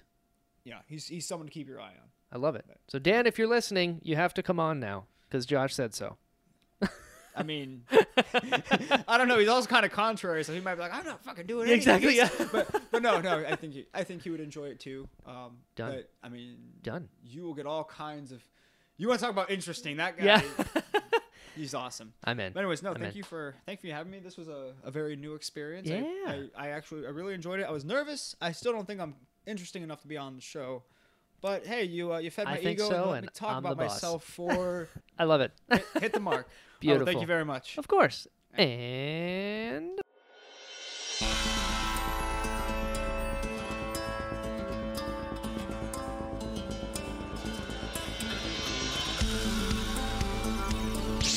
My cabbages!